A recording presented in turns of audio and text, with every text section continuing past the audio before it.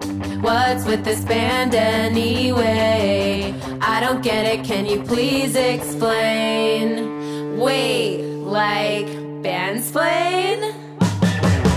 Never heard this band in my life. Oh, you haven't? I love that. Really? Why? Yeah, I love this song. Oh, I don't know that one. Bandsplain, bandsplain, bandsplain. I really hate this band. Whatever, I'm their biggest fan. Bandsplain, bandsplain, bandsplain, bandsplain. Bandsplain! Welcome to Bandsplain. I am your host, Yasi Salek. This is a show where brilliant journalists come on to explain cult and iconic artists to me, an idiot. Today's episode is about Kate Bush. If you've never heard Kate Bush, get it the fuck together, mate. Here is what Kate Bush sounds like. It's me, Kathy, come home back, so cold. My guest today is Ann Powers, NPR's music critic and author of the books Weird Like Us, My Bohemian America, and Good Booty, Love and Sex, Black and White, Body and Soul in American Music. Welcome to the show, Ann. I'm so excited to be here to talk about my spiritual guide through life, Kate Bush. Okay, so Ann, tell me, let's just get started. What do you love so much about Kate Bush? Why is she so special to you? One thing that really has attracted me to Kate Bush for my entire listening life since I was a teenager, and she was a teenager, or she's a little older than me, but is that she, creates her own worlds on her recordings, but she also created her own musical world, art world, comfortable situation for her to make music. And she had some good fortune that allowed this to happen. But I also think the way she's done her career is really a model for being able to, follow your crazy muse into the stratosphere, supported by musicians, producers, people around you that let you dream your dream. Who has dreamed their dream as dreamily as Kate Bush? No one. I would say literally no one. I want to talk a little bit about Kate Bush as ingenue, because I think when to start out, right, you kind of mentioned it just now, she was literally a teenager. She was. When her career started. How did her career start? So Kate Bush was born in 1958 in South London to a very artistic family. Both of her brothers are artists. Patty Bush is a musician. He's on most, maybe all of her records. And her parents encouraged her to pursue any kind of creative path she wanted to. They must have been disappointed when you went off to sing. I don't think so, no. I think they thought I was a bit foolish, but I thought it was right. She was growing up in the 60s, so like everyone who liked popular music in the 60s, very influenced by the Beatles, came of age at a time when Beatle-esque rock was morphing into progressive rock. At 16, she had recorded a bunch of demos, like 30 songs or something. She was already, totally prolific songwriter. I had to leave school and I had to do it. And I'm very glad I did. Taught herself piano, Wow. Bit of a prodigy, and a family friend. There was a friend of my brother's called Ricky Hopper. Knew David Gilmour of Pink Floyd and slipped David the tape of Kate's songs, and he was very impressed. So then He came along and heard me, and he put up the money for me to make a proper demo with arrangements and selected songs, and we took it to the company. 2-3 years go by where David Gilmour's trying to figure out, can he get this teenage girl a record deal? What would that mean? The record labels kind of feel like she's too young. She does a few other things. She studies dance. She studies mime. Eventually, Gilmour makes a tight 3-song demo, and she is signed. And she makes her first album, The Kick Inside, which produces a number one hit. A number one hit like no other number one hit before it. And that song is still maybe Kate Bush's most famous song. It's called Wuthering Heights. A strange and lovely and fascinating song, Kate. Okay, let's hear Wuthering Heights. Let's just start this party off with a bang. It's me, Kathy, come home That was Wuthering Heights off Kate Bush's first album, The Kick Inside. Do you know that throughout the world, but especially in England, Kate Bush fans, there is a day, like similar to the Michael Jackson Thriller Day that happens where everybody performs the Thriller dance, where women go out into the fields and perform the dance she performs in that video, which is just her dancing in a field, by the way. It's incredible.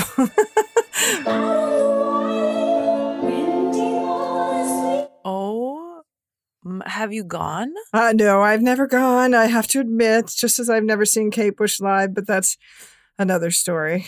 I think we have to go to the field next time. Yeah, both of us. Yes, I want to go.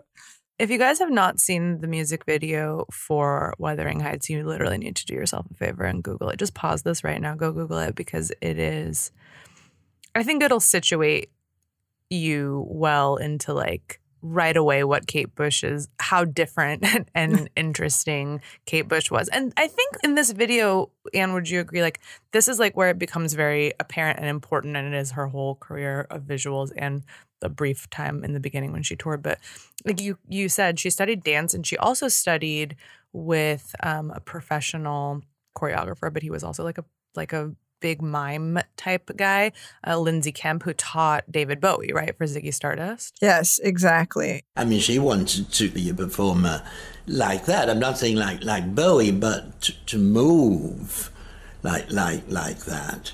Some have said that the reason Kate Bush, who is and was a huge, massive star in England and I think in most of Western Europe, as far as I know, why she never made it in the U.S. is because she came on the scene before music videos were really a thing. And her singles alone just didn't fit any radio format. And the fact that she was a multimedia artist was confusing to people. Totally. She did perform legendarily on Saturday Night Live. Will you please welcome Kate Bush? And if you find those clips, they're pretty amazing, extremely theatrical. She never toured. She's always resisted touring and performing live. Really, she is a time traveler from the future because she is that artist that was, I think, born for the internet age. You know, she is starting as a total musician, a total visual artist, a total dance artist, a literary artist. She's doing it all in every song and on every album. This worked in England, though, and that has to do with the scene she kind of came out of, which is progressive rock, prog rock. We got to talk about the prog a little bit. We can't avoid it. Well, also, Anne, I feel like that's something I was noticing because you nailed it, right? MTV didn't even launch till like 1981. That was like a couple of years after this. But also, the UK just has like, or had, I can't speak to it now, but used to have like 80 different shows that you could go on and perform live music on. They were so into it. And like you go Top of the Pops, you go on this guy's show, that girl's show. Like it was like so many different opportunities to present your craft visually, like you were saying. And Kate Bush took every opportunity. I will push back a little on your internet thing though, because I'm going to say like, and this is maybe me crotchety, shakes fist at sky again, but it's like, yeah, like, I mean, if someone gave her the money to do these things, which they would have only done back then, she could have broke through on the internet. But now, unless you're doing like TikTok dances and you go viral, then they might come give you money because you already have 3 million followers. So there's like, I don't know. It's like she's such like a weird anomaly of like a time where like they would sign you to EMI based on music like this, and it would become really popular. I can't see that happening now. I mean, I guess the only internet phenom correlation I can make is Jacob Collier. You be feeling like you're running away. Totally. This is like polymath, you know, sort of classical-ish, kind of jazz-esque, plays a lot of instruments, does a lot of collaboration, you know, across the ether. And she's sort of in that same category where she is rock. She's definitely a rock artist. I'm going to just like claim rock for her and her for rock. But she's, you know, so connected to classical music. She, she has a song on one of her early albums called Delius, named after that composer, Delius. She was very influenced by classical music, theater. I hear a lot of Broadway, sort of like vaudeville in what she does. So, but that, that's the prog thing too. And it's that moment where prog is discovering synthesizers and becoming new wave and merging and morphing into new wave. It's the same moment that, produces Pink Floyd's The Wall, and then very soon after produces the movie The Wall, starring Bob Geldof from the Boomtown Rats, and like all these crazy arty people walking around London, just miming at each other, I think, is what they were doing. It was just a vibe back then. It was just a vibe. I'm really struck by Wuthering Heights, knowing that she wrote it when she was like 17 or 18, which is like crazy. But also, even more than that, like the fact that the musical blueprint of who she is as an artist has been there since day one, and only like it gets better, maybe more refined, maybe evolves in different ways, but it doesn't ever change. Yep. I mean, you can hear in the song Heathcliff, It's Me, Kathy. Like, she's already taking on a character. She always takes on characters. Yep. Her songs are, I don't know, but I don't want to say never because I can't speak to every song, but like, doesn't seem like she really sings about herself in the first person in that, confessional female singer-songwriter way. She's constantly taking on characters and of all genders, like, of all ages. People are just so full of poetry. They say it all the time, and there are the most amazing phrases that people would come up with that just aren't covered. And that's like something that's her whole career, right? Yes. And also the voice, the literal voice, that swooping, whooping voice. I do deliberately heighten it just because it's what the song calls for, but it's comfortable as well. Apparently, as a child, she studied karate and had the nickname Eek. Iconic. Because she had that, that was how she yelled when she was doing karate. So it was, organic. But she said in an early interview that she was captured by the love story that Emily Bronte had, put forth in Wuthering Heights. And I read the book. You read the book later? Yeah, I read the book before I wrote the song because I needed to get the mood properly. She discovered that Bronte shared her birthday, July 30th, and felt very compelled to write the song, was overwhelmed with the creative urge, sat down, was like, okay, I'm Kathy. And she had also been called Kathy as a young girl. Is this you? No, that's Kathy in Wuthering Heights. That was who I was in that particular song. Sure, Kate, yeah. And she said, Kathy is a ghost. I had to find a voice that could be a ghost. And out of that came that wail. Wow. And it's like from the very beginning, she was sort of possessed by this spirit that then she carries forward, even as she is, as you're saying, morphing and changing at all times. Mm-hmm. The voice was really just to create a mood. The whole song is like Kathy is a spirit at that point. When Joni Mitchell wrote Both Sides Now, she was reading the book Henderson, the Rain King on a plane, read the first couple of pages, which start with an image of the main character looking down at the clouds from the other side in a plane, put the book down and wrote Both Sides Now. So both Joni Mitchell and Kate Bush wrote their breakthrough songs after deciding that a classic work of literature that they were reading wasn't as good as the song they could write.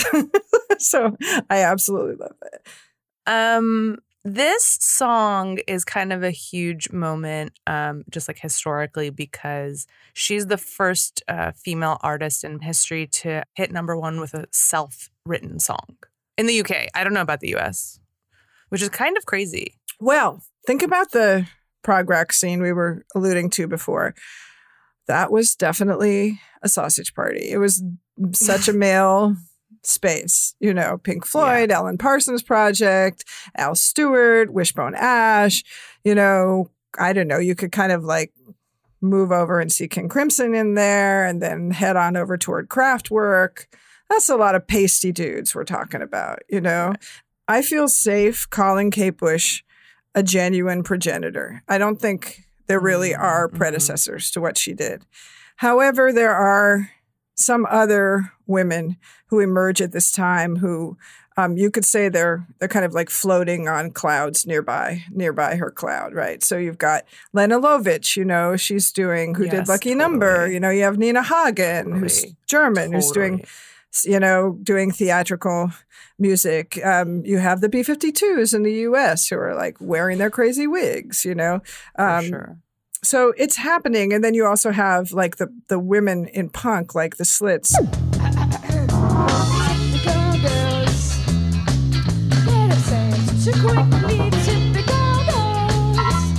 Even if you look at Bow Wow Wow. I want candy.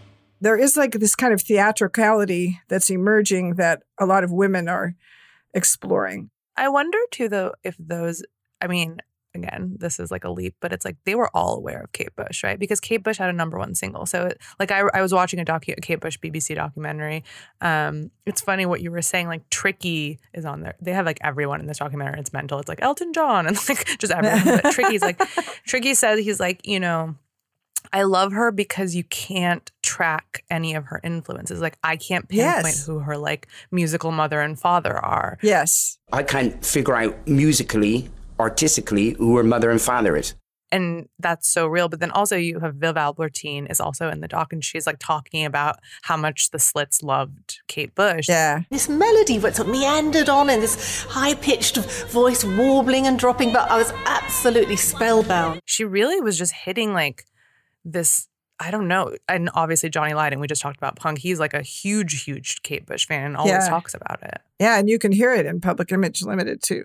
The sounds that emerge on those from, as she moves, well, we're going to get to The Dreaming, but, by the time she makes The Dreaming, her 4th album, she's just invented this sound that just informs everything, everything art punk that follows it, all the way up to Radiohead. Like, I don't think Radiohead would exist without Kate Bush. That's my opinion. Is there another song off of The Kick Inside that you want to play that you feel like maybe like, I don't know, shows the point of like, you can't pinpoint her influences, like she's so singular? There's a song that I think we could play where we could show how she's influenced by more than just music, and how even from the beginning, she's thinking of the world of sound, and she's thinking of sound as a world that she inhabits. And that song's called Moving. Amazing. And I suggested that we listen to the song because of how it starts. It starts with a sample from an album called Songs of the Humpback Whale, which is from the early 70s and is, in fact, an album of whale sounds. This is something that, throughout her career, Kate is looking to the natural world for inspiration. She's imitating the sounds of animals. She's invoking animals. She's invoking trees, geological shifts. She's samples birdsong much later in her career. But here we have some whales. And that's where Kate's looking. She might be looking to the Beatles, but she's also looking to the humpback whale. A fairy sprite princess. Okay, here is Moving.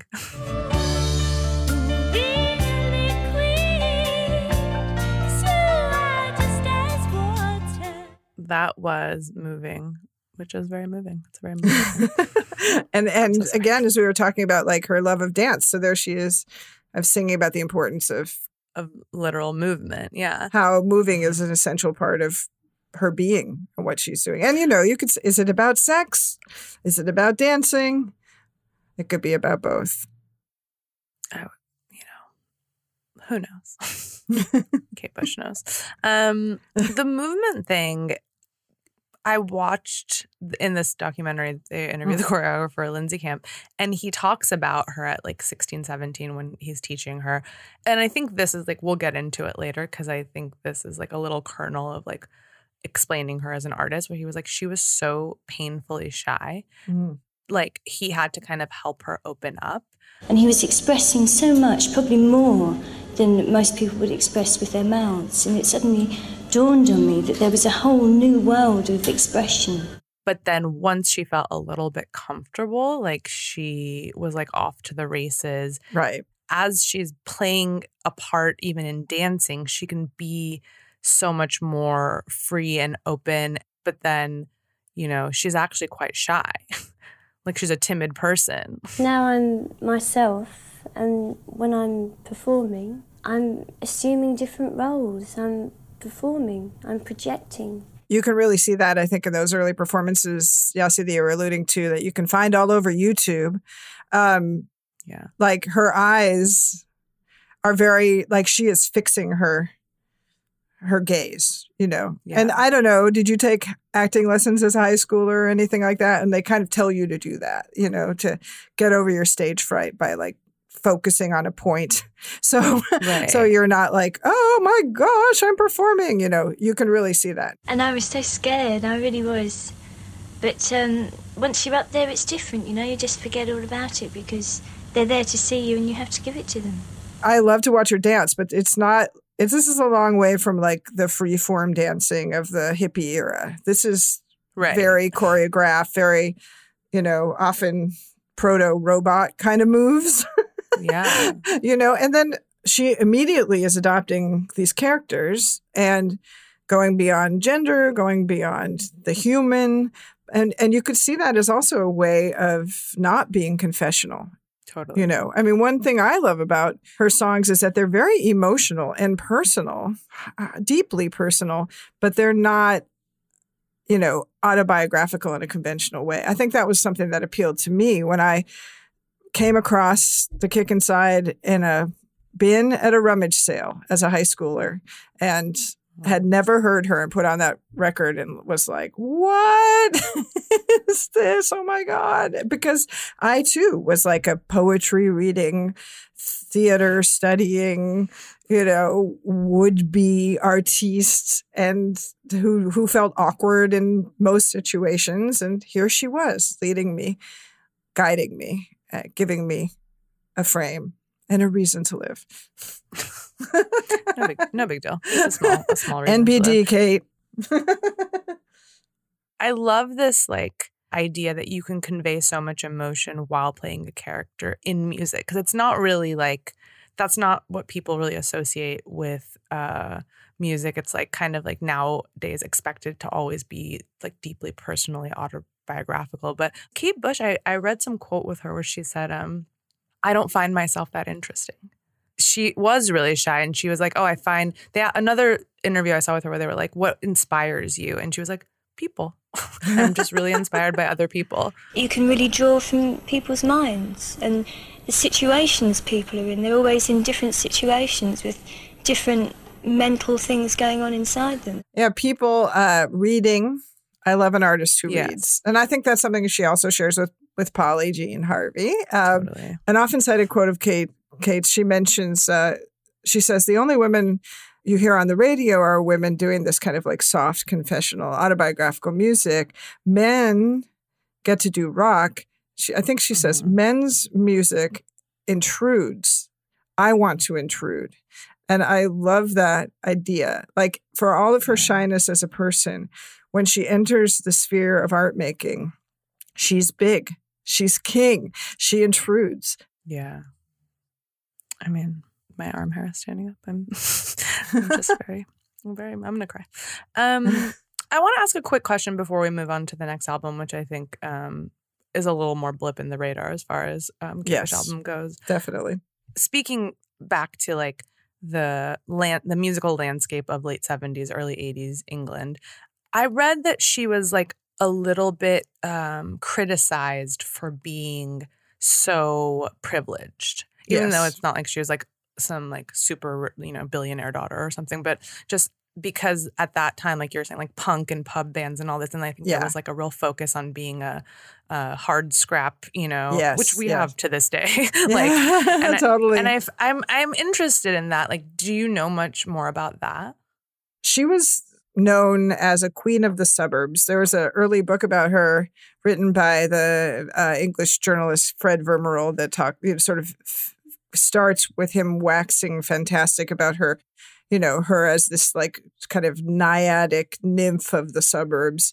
And Yeah, I mean, that was like, that was not what the avant-garde was supposed to be about. Again, you know, I mentioned progressive rock and how punk was a reaction to prog, right? So, Right. and prog was considered to be like bloated and too, you know, too self-indulgent, and it's Spinal Tap, right? It's like, and what is Spinal Tap? This is a top to what we use on stage, but it's very, very special because if you can see, the numbers all go to 11. Spinal Tap is the tiny Stonehenge, right? You know, it's the it's the theatrics that have gone so far that they become ridiculous.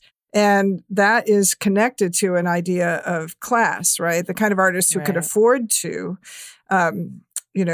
indulge in the newest technology, indulge in these crazy costumes and these sets, is one who has a lot of privilege. And yes, punk was a reaction against that. But I think in retrospect, we can see that what Kate Bush was doing, while sonically and artistically, and visually and aesthetically, it is in line with progressive rock and with art rock, she is still cutting to the core of something. And she is still being radical.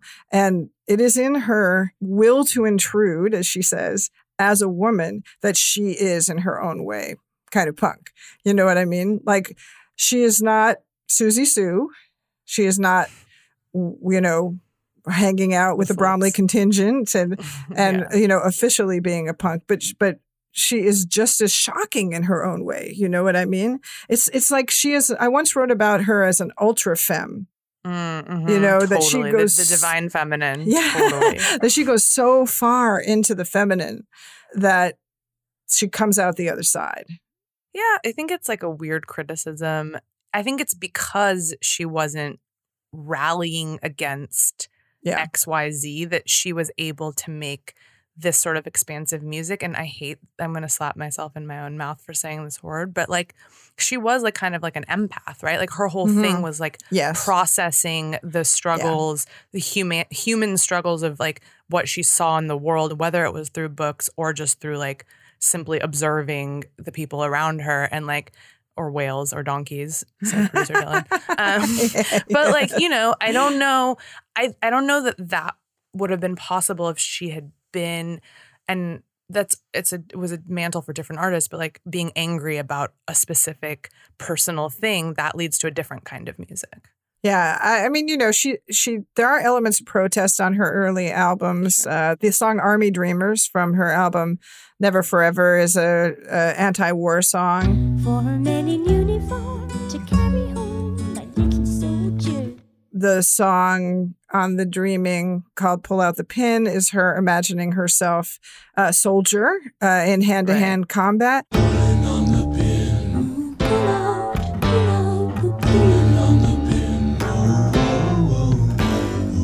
But, think about that anti-war protest. It feels very 60s. There's also this like kind of generational slippage that happens with her. And I think that's partly because she had these older brothers who were very influential on her. And also her mentor was David Gilmour from Pink Floyd. Right. Her producer was Andrew Powell on those early records, who had produced Alan Parsons Project and people like that. I think he might have been in Alan Parsons Project. So she's like hanging out with these dudes from the 60s and the early 70s. Yeah. And she's got these older brothers. So she's kind of like not of her moment, And then she's also, everything about her is again time traveling. Her visuals are either hearkening back to Victorian times or classic Hollywood, Her look is, kind of, she's dressing in these costumes that, look like they came out of Casablanca or something like that. Or Casablanca meets the Witches of Eastwick or something. I don't know. Totally. And she's not fitting in with her moment. But I think that's one reason why she became not just a novelty artist, but a major artist, because she insisted on building her own time and space. Right. So while I think, when she emerged, to some, she felt a little bit sort of almost stuffy or old-fashioned. And that was partly because she was perceived as a suburban girl, not a rebel girl, exactly. I think the time slippage that we see and hear in her art kind of like allowed her to age so beautifully and to become a major artist and not just confined to one musical era. Right. She was, very vehement about her own sound, about her own privacy, about, growing on her own terms and in her own time. And, especially for women artists, I think you have to be self-protective in that way to sustain yourself. Yeah. And speaking of self-protecting also, when she puts out 1979's Lionheart, she also makes her own publishing company and her own management company. Yes. So it's like, this bitch is like 20 or like 21 or something at this point. I just like simply cannot wrap my mind around like being that. Even when you watch interviews with her from that time, like the amount of self-possession in the way she answers the questions, like it's crazy. And if they said it was rubbish? If they said it was rubbish, I'd think about it. But if I didn't think it was rubbish, then I'd still carry on with it. You have to believe in yourself. Yeah, I know. She was born for this role. I just invoked Lady Gaga. How weird. I was born this way. Hey. She was born that way because I think that is a person who actually compares well to Kate Bush. Oh my God, totally. The way that Gaga's done her career. Totally. Similarly, very self-possessed. Similarly, a huge vision. Similarly, creating her own situation as much as she could. And I think that's what you need to do if you want to be this kind of multimedia artist and you want to really rule what you do. So yeah, Kate. So she makes Lionheart. It's her sophomore slump, as they say. It's still a wonderful record. It's in the same vein as Kick Inside. And she's often said that she just didn't have enough time to go to the next level, as it were, with it. But there's some great songs on it. And, to your point, Yasi, about her already figuring out the music industry, my favorite cut on the record is the single, Wow, in which she is singing about the temptations of fame, the problems of fame, the joy of performance. She's already doing meta commentary on stardom. And she's like 20 years old. We're going to play Wow. And I need you guys to understand that this song was a single on a major label release. I just want you to keep that in mind while you're listening to it and that it charted. I mean, again, the UK is a magical and different land, but still. Okay, this is Wow.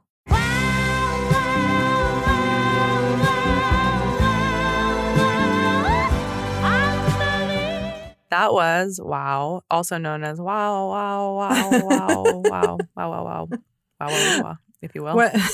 One thing I love about that song is it shows in the chorus, she hits this really low note.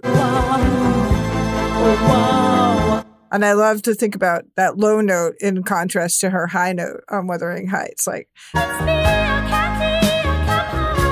that is her range. She has such crazy vocal chops too. I mean, I think we haven't even talked about just her voice and the freedom that she must have felt as a young woman with that voice, being able to just do those mad acrobatics that she could do.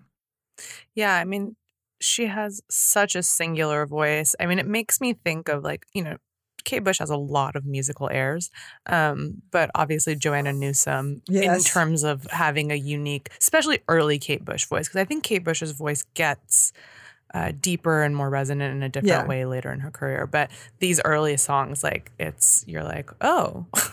Yeah, no, cool. Definitely. And I think there's something about the vocal range and the fanciful mind, and the kind of imaginative range. And I recently had reason to go back and listen to early Joni Mitchell records. I've mentioned Joni a few times and was very struck by how the very early Joni, the pre-breakthrough Joni records are similar. Again, it's like that crazy range, that sort of like fairy tale fantasy. I'm going to, make my own... I'm going to write my own mythos here. That's all happening. And I just wonder if feeling that kind of musical facility is, if it frees your mind in other ways. I don't know. Yeah, that's a really interesting point. It's funny that you say that about Joni. We did the Joni episode with Jessica Hopper, and admittedly, I didn't know a lot about Joni Mitchell, and I was like very fascinated. And I think the world building thing, like I think Joni is obviously like heralded as like she invented personal singer songwriting, which is like true of what I learned of some of her albums. But there's also Joni albums that are also like Kate Bush, like so observational, right? Like she is totally doing the same thing of singing about the plight of or the thoughts and feelings of the people that she observes. So it's like they do have that in common. Yes, oh, totally. And being just like a step outside of their music while being also so like emotionally incisive, you know? And Joni has a cool that Kate never has, you know? Kate never goes cool. She goes icy. Yeah. She's such a theater kid. I mean, you know, and we needed her.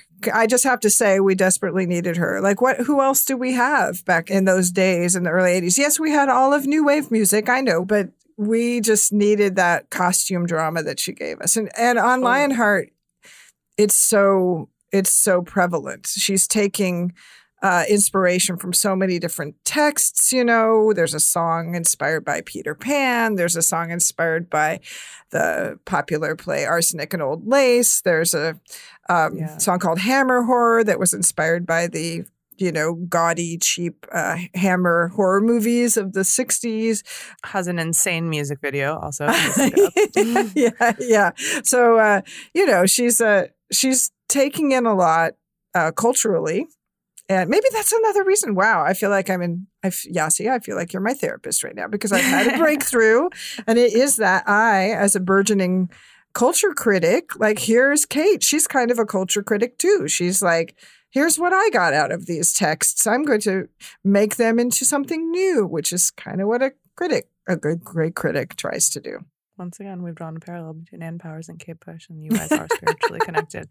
I like the thing about the cool, though, because I think, again, I was really struck by that with her, just like relearning about her and watching some stuff where I was like, not only did she like, I don't even think it occurred to her to think about being cool. Like, I don't even think that's a framework that she ever thought about or worked within. I don't think she was reactionary in any way to anything that was going on besides like directly, like you're saying, like processing reaction to things. And I think, you know, Joni Mitchell, while I think she had a different situation where she kind of was probably forced into being cooler than she might have been by having, you know, the American media was like relentlessly they're just awful, you know, and like, you know, I'm sure they're made up of different stuff, obviously. Right. And producer Dylan actually talked about this earlier today, and she pointed out that my Aries moon today is feisty because she was saying that like, oh, it's interesting. They both,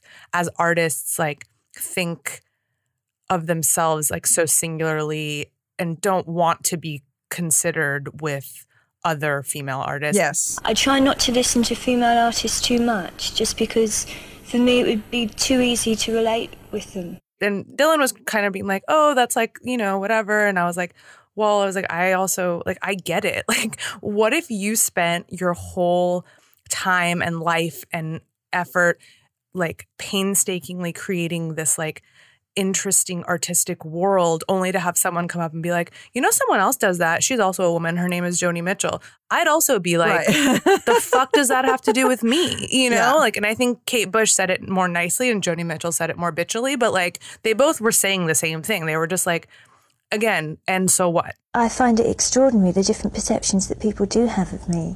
And I feel for my own sanity that that's something that is theirs and not mine.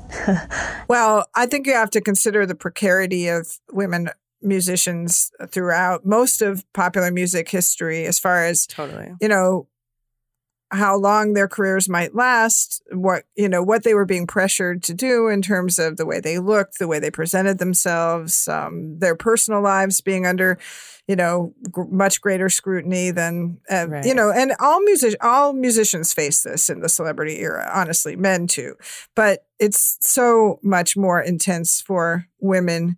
And I'm happy to say that now I feel that women musicians do acknowledge their female predecessors. Look, I've spent 30 years writing about music, and countless times has a woman musician been like, I'm not influenced by that woman that sounds so much like me. Or, I mean, it's just like there's a kind of self-preservation involved in making that statement, which is really unfortunate. It's not unfortunate. I'm not saying, I'm not blaming anyone, but it has to do with the feeling of like, I'm alone here. I'm not supported, or I think like in the case of both Kate and Joni, my main supporters are men. My main collaborators are men. Right. I feel attuned to these men. And now you're trying to lift me out and say, I'm more attuned to a woman I've never met. Yeah, exactly. Reasonable, right?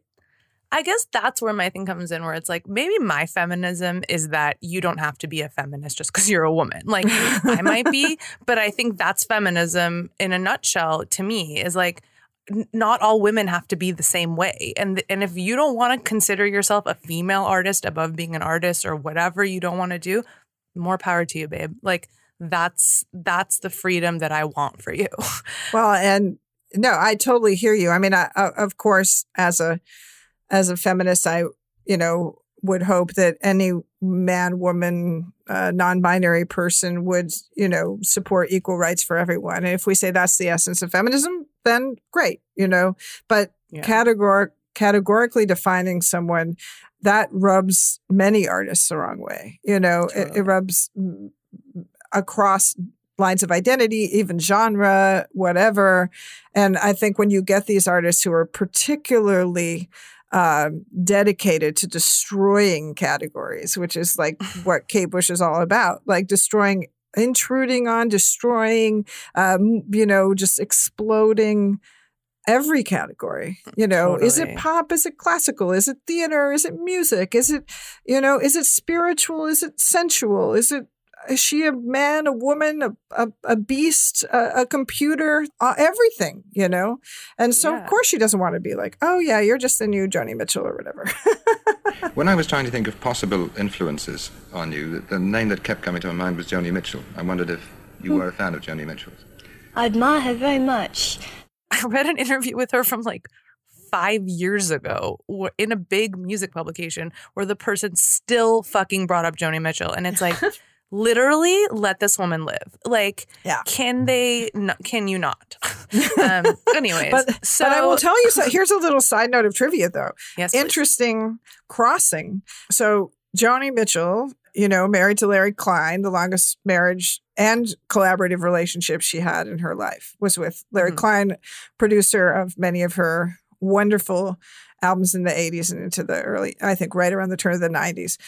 Larry Klein produces an album for Cars vocalist and bassist Benjamin Orr at Peter Gabriel's studio, mid-'80s. And that's the same time that Kate is crossing paths with Peter Gabriel. So I just do have a fantasy, of them being like, maybe not in the same room, but maybe like walking down the same garden path one day and nodding at each other across a rose bush. Maybe they were just blasting cigs together in the alley outside. Right. They're probably like totally smoking out in the alley. But, I do want to say one thing before we move on from Lionheart, which another thing that's going on by the time we get to Lionheart is that she is starting to build this sound that's very much about eroticism. And now from talking about sex to talking about sex. Kate Bush is only 20 and the most amazing lady. Her unique song shot her to superstardom in only 1 year. There's a song called In the Warm Room where she is talking about sort of like she's painting this picture of this like incredibly seductive woman. It is like the most it is like the most gynocentric vision of sex. I was going to say, is the warm room a vagina? Well, say hello to the soft mask of the hellos. Figure it out. Maybe. Okay. Last point before I move on, because I think it's a good bridge from also this vagina song and what you said about Joni. This is also the first album that Del Palmer works on, which is Kate's longtime lover and collaborator. And so maybe no coincidence that this album starts to delve into very more sensual territory. Yes, she met Del Palmer when he was in a band with her brother that became her band, the Katie Bush Band, before she had a record contract. And then when they made the first record, the producer brought in his own dudes to play on the record, members of like bands like Pilot and Cockney Rebel, these English rock bands. But she gets her boys back, she gets her band back, and importantly, Del, who is, he's also an engineer. So he's helping her figure out that sound. And this becomes major when the other primary relationship in her life forms, which is her relationship to the Fairlight synthesizer. Oh, yeah, baby. We're going to get there. We haven't talked about the fact, one of the most important things, which is the tour of life, which happens after these two albums, even though she had never played shows. She had just been playing on TV, and she did this 6-week tour, right? Yes. Your concerts are more like Broadway musicals than rock shows. Yes, yes. And I can't say I know a ton about that because I never got to see her. But it was quite a theatrical event as far as I know. We thought how nice it would be to present something for people visually, as well as them coming to hear the music, give them a show that would hopefully complement the music and make it more enjoyable. Oh, there was magic, there was dance, mime, theater. What I do know about it is that it really inspired a lot of people from this documentary that I was watching that went and saw it. I think Elton John was saying that she raised the bar for visual presentation in a live show for everybody forever after that. And it was, it's talked about as she was grueling, but it's 6 weeks, so I don't. But I guess it was really hard. And also I think this is the one. This is a fun tid. And correct me if I'm wrong, because I'm not sure if it's this tour. It must be, because she doesn't tour again for 35 years. For 35 years, yeah, it's this tour. Well, we've only done one tour, and that was a long time ago now, in 79. She basically ushered in the advent of the ear mic, the that's headphone so true. mic, the in fact, headband mic. What do you call it? You know what? Oh my God, you're totally bringing me back to my college days, because the Tour of Life, there was a video made from these sessions, and I, Kate Bush obsessive at 18 or 19, I went down to the local all ages club in Seattle called the Metropolis, and was one of about 20 people who went to the club night where they showed that video. Wow. Because we were never going to get to see her, which was a really weird, afflicting part of being an obsessive American Kate Bush fan. You just never were going to get to see her perform. But it's all coming back to me, and that video blew my mind. She was also really interested in esoteric spirituality. And I think, you see that. Yeah, right. And, Sufism and, various kinds of new age healing techniques. And you see this both in the movements she's incorporating into her performances. And then also it's the subject of so many of her songs, like the song Them Heavy People, for example.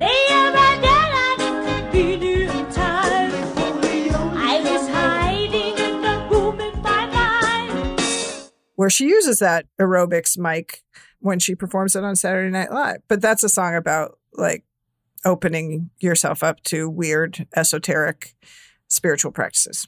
She's so fucking cool. So yes, the tour, and also you already said this kind of, but 1980 is also right before her next album comes out is when she meets and collaborates with Peter Gabriel, and like you said, she meets the love of her life, the Fairlight, which is I guess the first or one of the first digital synths. Yeah. So I think Yossi, I shared this photograph with you that I found on the web of Kate and Del Palmer, and I mean, attending a demo for the Fairlight synthesizer. And it is the ultimate of the cliche, find someone who looks at you the way that Kate Bush looks at that Fairlight. I mean, it is just obsession, And what did the Fairlight give her? The Fairlight gave her the ability to be her own band. I mean, as someone who, had more freedom than most, but still felt very limited and was being, having to work with a producer and not be her own producer, wanting to start, producing her own albums. And here's this instrument that can replicate any instrument. And she dove in, but not right away. She dove in slowly because first we have Never Forever, which the Fairlight appears on, but it's not the Dreaming, which is the ultimate Fairlight album. So yeah, this one just like she uses it, I think, on Babushka. Yes. For sure. There's like a glass breaking samples. Yes. Yes. We should hear Babushka. Let's hear it. We have some interesting stuff to talk about. Yes. Okay, this is Babushka. She sang the letter rise. Babushka, babushka, babushka, yeah. That was Babushka. A great word, also. Just putting it there. And here's another song where it's Kate telling a story in the third person about a couple who are estranged. Basically, it's the Pina Colada song. Remember that song? It's that song. If you like pina coladas and getting caught in the rain. Yeah. I was like, she can't possibly be referring to that song, but you are.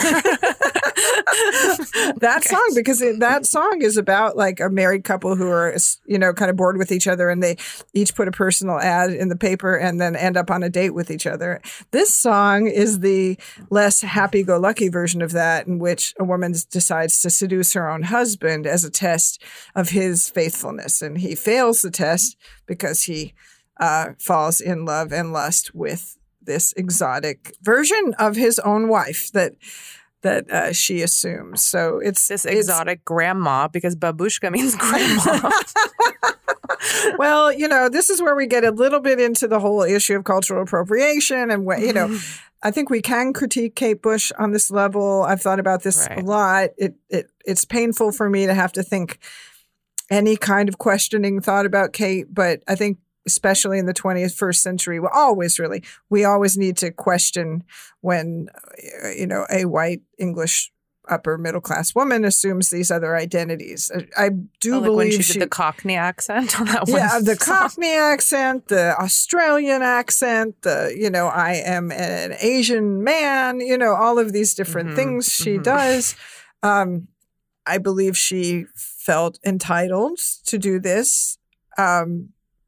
Because she because she is an upper middle class person, and that kind of entitlement we know is very common. I think this is also an outgrowth of her primary identity as a reader and consumer of art and culture, and and a theater kid, as you say. But I'm not defending it. I'm raising it to say we do need to critique this aspect of what she does, Yeah, totally. I mean, this is like a thing I think that we've talked about on multiple Bandsplain episodes. Even like, we talked about on the Fugazi episode with the Minor Threat song White Like Me, which Ian MacKaye now looking back is like, yeah, that I would not have written that song again. But at the time, like it was an intention that didn't translate properly, and like he takes full responsibility. And I think, we can say the same for things that Kate Bush did. It's tricky, right? When someone's whole thing is taking on personas, to know which ones are okay and which ones aren't. Absolutely. I mean, Bowie can also be critiqued many times over for the same thing, or even someone like Tom Waits. Why did Tom Waits sing in the voice of an 80-year-old black man? Unclear.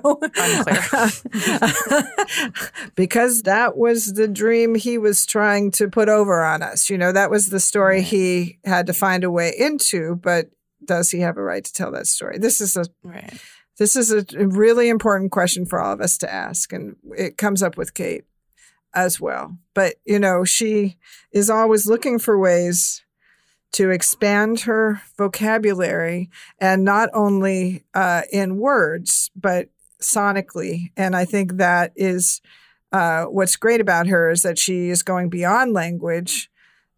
She's not, I adore Joanna Newsom, like truly, she's one of my favorite recent artists, but I do too. I love Joanna. I feel that like what Kate has that Joanna could do and may still do, is that she's just like getting into this to sampling and rhythms and this other realm of world building. We keep using that phrase that, makes her music so expansive. Totally. Well, we had talked, this is like a little bit of a left turn, but I do think it's interesting that you had mentioned that your daughter told you that this particular song, Babushka, had a recent viral TikTok moment.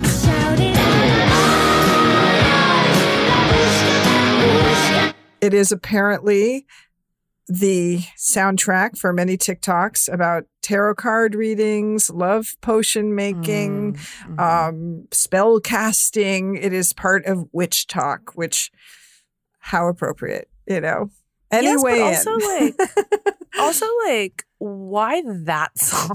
I agree with you, and Kate Bush is very appropriate for that. But like, were I to sit down, I do not have a TikTok. I am legally banned from TikTok for my age.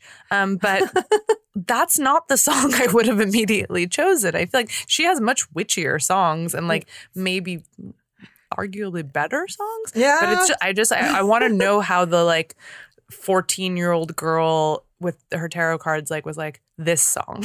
I know, I do too, but I've been legally bound by my daughter to not speak anymore about TikTok. She said, "Mom, if you try, it's going to ruin the whole podcast." So, okay, well, I won't speak anymore on it. I want to talk about one more song from. Well, I think we should talk about two more songs from here. We don't have to hear the whole thing, but you talked about it a little bit earlier. I think Army Dreamers is kind of an important song. Army Dreamers, ooh, what a waste of Army Dreamers. I do too, for two different reasons. One, I think it's a good illustration of Kate Bush's version of social commentary, which is unlike most other versions of social commentary. She is yet again inhabiting a character, and in this song, a kind of unstable, possibly Irish accent. I'm not exactly sure. And it's a waltz. That's the other thing I think is important about it, is the musical arrangement and just the structure of the song. It's like, how often do you hear a waltz performed by a rock musician? And it is the story of a soldier who has been killed as a teenager, and it's quite a moving song, I think. It's from the perspective of his mother, right? From the perspective of his mother, but then it becomes like food for thought, really, because the chorus is just like, he could have been a rock star, but he didn't have the money for a guitar. All of these things he could have been, but then he didn't even make it to his 20s. It gets me every time. Like it's really effective, I think. Again, and how do I say this? Just like driving the point home of like Kate Bush's like ability to take on like personas. She didn't have children, she wasn't a mother, but she's able to really convey, I think, pretty like convincingly the sentiment of a mother. Yes. And then speaking of mothers, there is the song that I really love, goes up there with most insane also music, all of Kate Bush's. I don't know why I'm qualifying, but the song is called Breathing. It is, according to Neil Gaiman, who was also in this documentary, literally everyone on earth is in this documentary. He says it's a fetal song sung from the perspective of a fetus. Yeah. Nobody writes songs like that. It's utterly political and it's utterly female. And it's like, babe, what? But it's so good. It is from the perspective of a fetus, and simultaneously it is a song about nuclear war, nuclear annihilation, and the inability to breathe, or the fear that you won't be able to breathe that a child experiences being born, then connected to the potential inability of all people to breathe if there is nuclear holocaust, nuclear disaster. And I have to tell you, when I was in high school, 80s, by the way. It's very, I have to say, like it's very kind of late 70s, turn of the 80s. My first political experience, my first activist experience was working for this organization called Target Seattle that raised awareness about the dangers of nuclear war. There's a nuclear plant, Hanford, in Washington State. But it wasn't so much about the plant. It was, I recently went back and looked at this thing. I was like, what was I doing? What was I stuffing envelopes for? It was actually about the threat of the USSR, sending nuclear missiles to hit us or something, and that is what we were living under during the Cold War, all the way up to 1989, when the Berlin Wall fell and then Glasnost was happening and things changed. This was something people felt. They felt it enough to organize huge protests, and in Europe, this was, the Greenham Common women were chaining themselves to nuclear facilities. There was huge activism around nuclear war. So this is something that Kate Bush would have definitely been aware of and feeling. I love how there's still nuclear weapons. Way more nuclear weapons. And yet we've all just forgotten. And we're like, la, la, la. No, we're too busy going on TikTok, figuring out different ways to use babushka to notice nuclear annihilation now. Literally amongst other things. I want to let's play Breathing. And then I need to ask you why the 80s were so insane. I'm here for you. Okay, this is Breathing.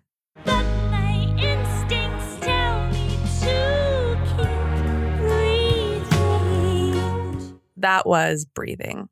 Okay, back to the 80s and why they were truly the most insane decade I can think of. And I think this is a nice little bridge, if you can explain to me, to get into The Dreaming, which is arguably the most insane Kate Bush record. Absolutely. This ring in your mouth, I couldn't quite work that out, Kate. What is it? Oh, you need to look again if you think it's a ring. Oh.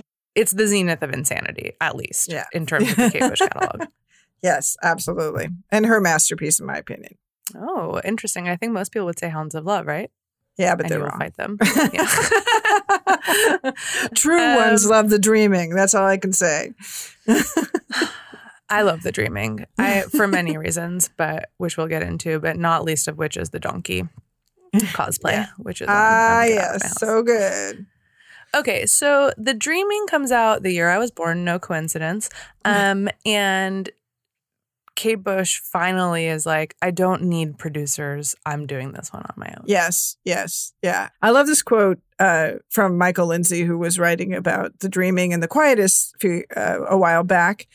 And this is him talking about her discovering the Fairlight synthesizer or gaining access to it and what it did for her. He writes, Peter Gabriel introduced Bush to the Fairlight, the sonic equivalent of a Jedi being handed their first lightsaber. I think that is so right. Totally. This was the tool that connected her to the Force. And there were only 3 of them in the UK at all. When she got hers. So it's also really, truly setting her apart as a musical innovator. And, synthesizers are a big part of European pop, starting, with Kraftwerk, but also, of course, Brian Eno, Roxy Music. There's also in classical new music, synthesizers are so important. Wendy Carlos, this is all preceding Kate discovering the Fairlight, but that moment when she meets the Fairlight, this imagination, this idea of what sound can be, what music can be, meets an instrument that can make any sound. It's a sampler essentially. Yeah, totally. And then on the other end, out of this meeting, I believe, comes the template for not only Bjork and what she does on later albums where she's, using so many different samples.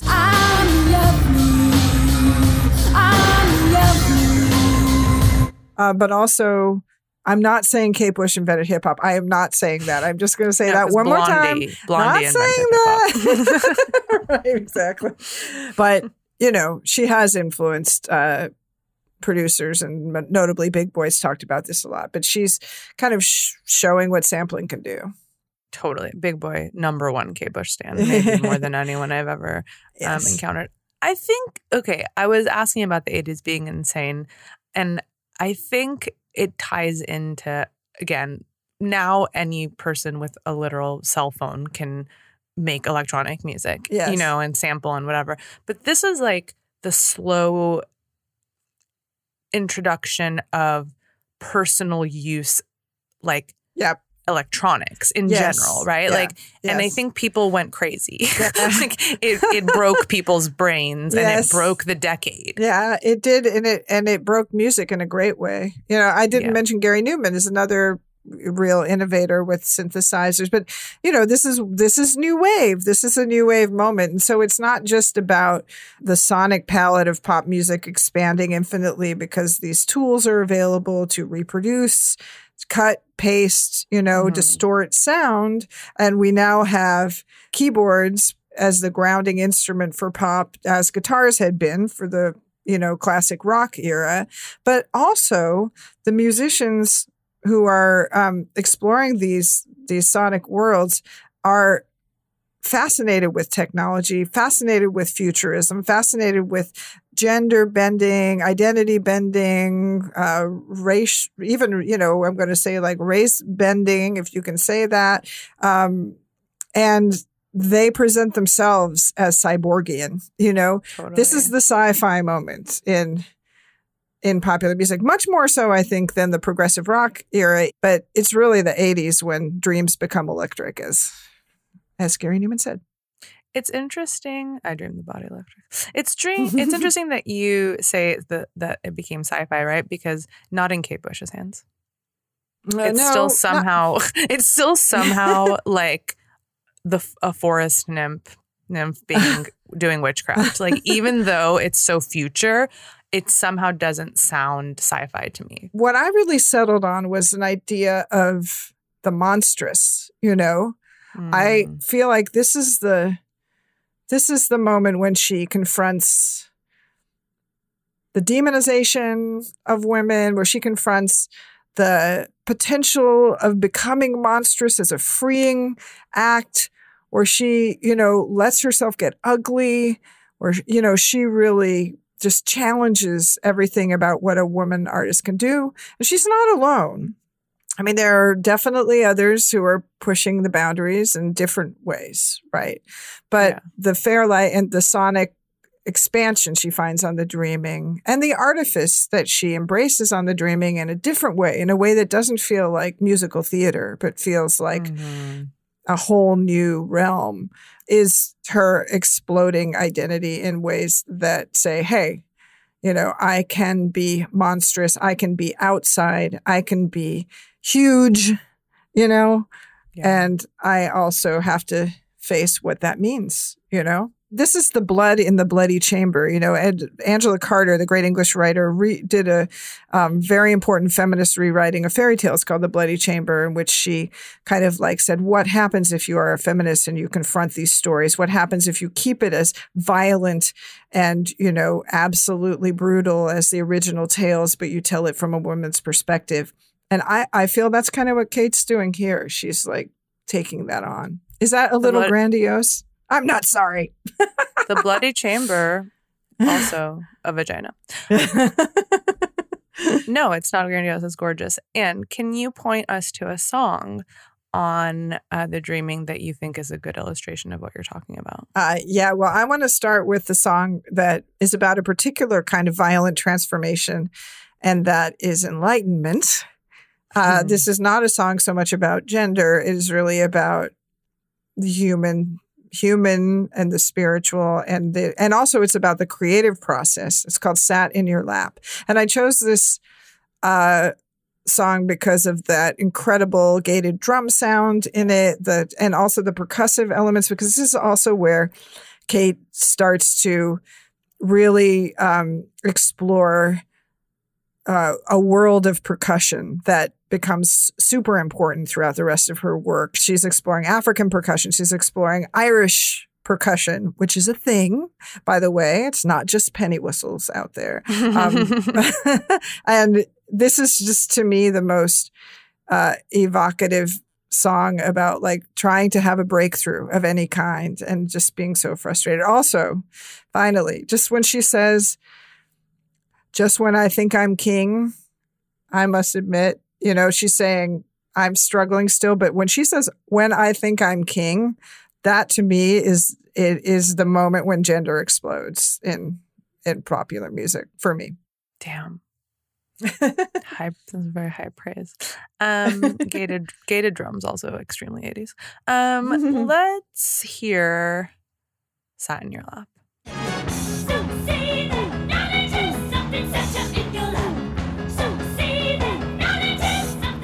Okay, that was Sat in Your Lap. And I just want to say, I too see the people working and see it working for them. And so I want to join in. But then, you know what? I find that it does hurt me. And I don't want to work. I don't want to. You will never guess what inspired that song, though, or what artist. Guess what artist inspired that song? Boom Town Rats.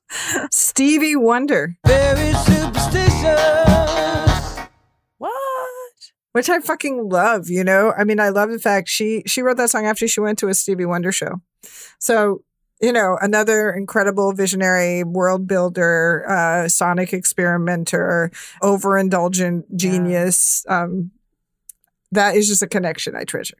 Was she jealous? Is that of his ability to do something, or like in what way did he seeing that inspire the song? I think musically. I think more musically than lyrics wise. Okay. But on the other hand, I mean, if you think about where Stevie went in the 70s and like late 70s, Secret Life of Plants, he was like out there. Things were crazy in Stevie's world during that time. And I think it just opened her up to new sounds.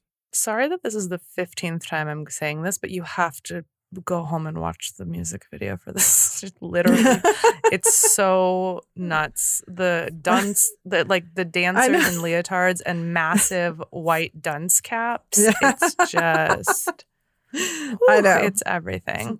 I know. It totally is. And, you know, again, she's like, her relationship with her dancers throughout all these videos. And, she, you know, later she gets a little more narrative in her videos. By the time we get to Cloud Busting, she's like, you know, Donald Sutherland is in there and they're telling a story. But I don't know. And I think it directly comes from what you were talking about, that experience of English entertainers having to figure out how to be on like Top of the Pops and shows like that. Totally. So you heard, well, you obviously, Ann Powers, but you, the greater listening audience, you hear in Sat in Your Lap, like you hear the synth is, yes, it's there, yes, it's partying, yes, and then yes, definitely. There's a couple of other songs that we're not going to listen to in their entirety, but I feel like we would be remiss if we don't mention what the Fairlight is allowing for. The Dreaming, which she tapped Percy Edwards to make animal noises with his mouth. Yes. She got Percy Edwards on there. She has a couple of very famous Irish traditional musicians on this record.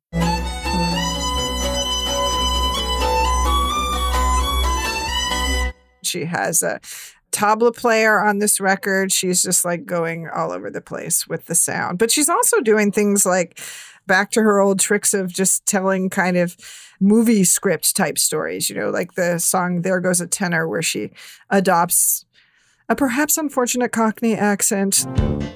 We got the job sized, the shop shop for business. And tells the story of a heist with her as the thief who is caught, and in the moment, you know, has a kind of mystical experience as all the money kind of floats in the air. I think, you know, an explosion goes wrong and she's watching the money fall around her. You blow the safe up. How are we not going to talk about her doing donkey noises in Get Out of My House? Get out of my house, she's, you know? Quite literally imitating a donkey.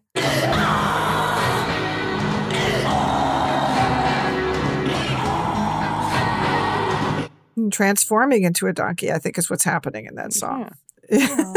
It's very good. You know, fairy tale. It's a very fairy tale. It's like a total fairy tale story. Yeah. So we love donkeys here on Bandsplain. But that was the thing, I think, for me, like why this was such an important record for me as a young person. And I already was totally into Kate, by the way. Like, I had found The Kick Inside at the rummage sale at Our Lady of Fatima, my church rummage sale, and then subsequently sought out the following 2 records. But when I heard this record, I was a college kid who loved rock and roll, was writing about rock and roll already for my like local alternative weekly, and obsessing on new wave and punk music, and particularly on women artists like Chrissie Hynde from The Pretenders and Debbie Harry and the aforementioned women of the B-52s. And yet all of those women whom I loved, you know, most of their songs were still about like dudes. You know, they were about like love. They were about, I am attractive, I'm not attractive, you know, or I'm trying to be attractive, or I am on the prowl, or I'm celebrating my sexuality. Oh, great. You know, that's all great and everything. But now here was this woman who was like writing about other things. Right. And I was just like, yes, you don't have to be tied to this one subject of sex and love and your own attractiveness, which I felt like was such the theme of like every other song by a woman. I was like, Kate was like, you don't have to be hot. You can simply become a donkey. Exactly. And, you know, I remember listening to this record obsessively in this one house I lived in with 2 other young women when I was attending University of Washington. And my roommate was really obsessed with Bauhaus, In the Flat Field, that record. And that record was about like vampires, you know, or, you know, it was about Bela Lugosi's Dead. And so I was like, the guys can do it, you know, they can write songs about supernatural fantasias. Why not us, you know? Totally. Thank God, though, for Bela Lugosi's Dead, because if you've ever DJ'd, you know that that's a clutch track that you can put on when you need to go to the bathroom.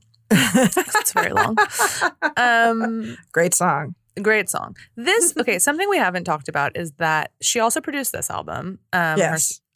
We did say that. But because she produced it herself, it took 2 years, which at that time was a long time. Yes. Meanwhile, in our year of the Lord, Rihanna put out an album in 2016, and people are like, hello, it's been 5 years. This, like, back then it was like, you need to put out an album every year.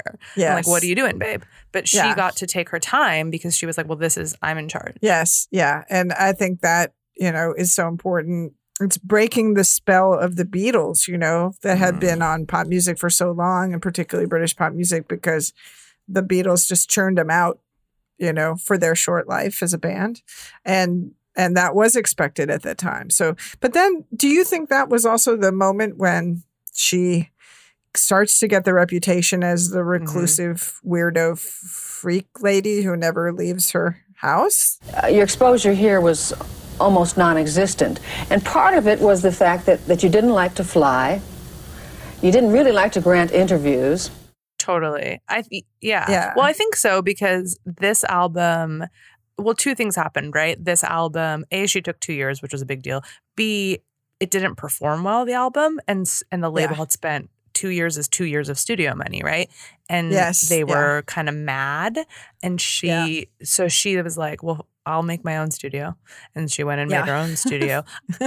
And you're fortunate enough that the studio is in your home, so that you don't have to pay for studio time. Absolutely. This always works out real well. There's a really good quote from her around this where she's like, it's so good. It's like, because this was her lowest selling album to date. The Dreaming. So wrong. It was still a silver. You know, it wasn't like no one bought it, but it was. And she says, the main thing I heard was uncommercial. The label that the press, the record company put on it. But for an uncommercial record to go straight in at number 3 in the charts seems ironic to me. You tell them, Kate, fucking shade them. She was like, bitch, number 3, really? Uncommercial?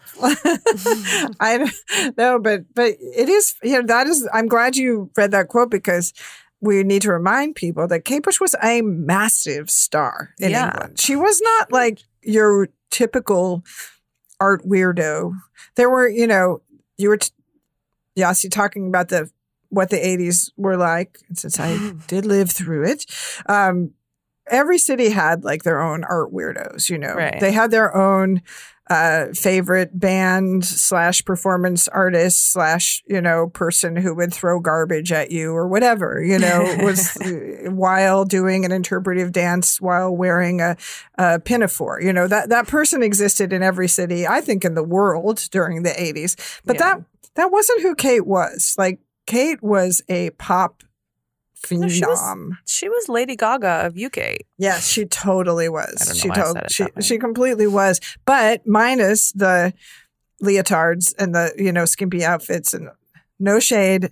Everybody has to do that now, I know. But, you know, she wasn't presenting herself in that way. She was not like, after the first album, when they made it. And not briefly. Yeah, not after like that.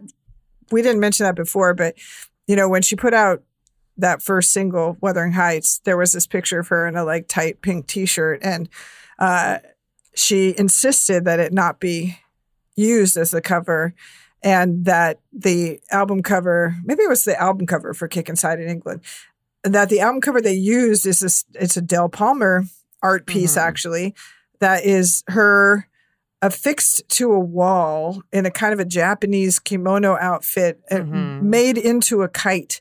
So like right there, yes, it's a very alluring image, but it's a hell of a lot different than a chippy and a pink t-shirt, you know. She did not resist being presented as attractive. You know, she just is like, I'm attractive and I am literally a lion. Or yeah. Well, she said it, I think, about the first album where she was like, all they cared about was like putting me in a leotard, but they didn't ever talk about how I wrote everything and I played the, you know, like she was like very like, why don't you talk about that part? Which like, fair enough. Right. Exactly. So anyway, dreaming. I read, I don't know, Anne, if you've read this, as a huge fan, I'm sure you have, and also you're a part of the media elite, but there was a piece in the New Yorker by Margaret Talbot in 2018 when Kate Bush's box set came out. Yes. And there was just like one little part there was a bunch of parts that I liked. It's a great piece, but and she's talking specifically about Get Out of My House, and she's saying like, for all it suggested about how few fucks Butch gave when it came to getting radio airplay or charming people in any conventionally girlish way. Yes. I'm like, oh, that kind of like nails it, right? I mean, it's an interesting question. I'm sitting here agreeing with you, and then I also want to challenge that and say, I think she did care, you know, and I think that's why she's not Diamanda Galás. You know what I mean? And I adore Diamanda Galás. Another life-changing artist for me. But, you know, like a genuine avant-garde artist whose work is so challenging that it will never hit the mainstream. That's not what Kate Bush is, you know. Right. She's someone who also wants to write courses that rival the Beatles, you know. That she's also someone who wants to be up on the top of the charts. And I think we hear that even more when she gets to Hounds of Love and she finds the sound that makes her truly commercial. Totally. She always knew what pop was for her. Right. What in pop music worked for her. And that is what she refused to compromise, you know. Totally. Otherwise, she would have gone off and written, you know, I don't know, faux medieval motets or something. But she didn't do that. She had her biggest singles, you know, throughout the mid-late 80s and into the 90s because she figured out even better what pop could be for her. Yeah. I always wonder about them. Like, is it that she set out to make pop music and this is the kind of pop music she puts out? Like, this is just like I want to make paintings. I can only make these kinds of paintings because this is what pop music is to me. And it kind of feels like that, right? Yes, definitely. And I think, you know, I can see her more in context than I once could. I, as a diehard fan, really clung to this idea that she's like completely singular. But now I can see how, especially once you get to Hounds of Love and past Hounds of Love, you know, how she's being influenced and in collaboration with people like Peter Gabriel, how she must have been also aware of Talking Heads, you know, how other artists who were doing similar things, form a kind of imagined community together, and she's part of that, you know. So, and Elton John, she, you know, that was one of her idols, Elton John, and what a wonderful late career thing for her that they duet together on her most recent record, 50 Words for Snow. We look so good together. Okay, so Anne, why don't we play one more song off this album? And I think we both know what song we have to play.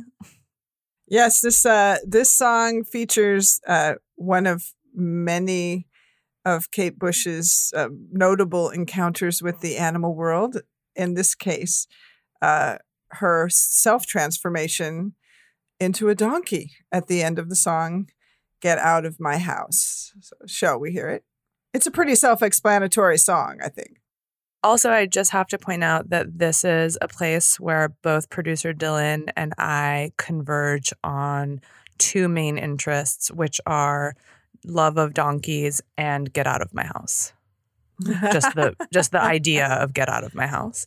Okay, why don't we hear Get Out of My House by Kate Bush?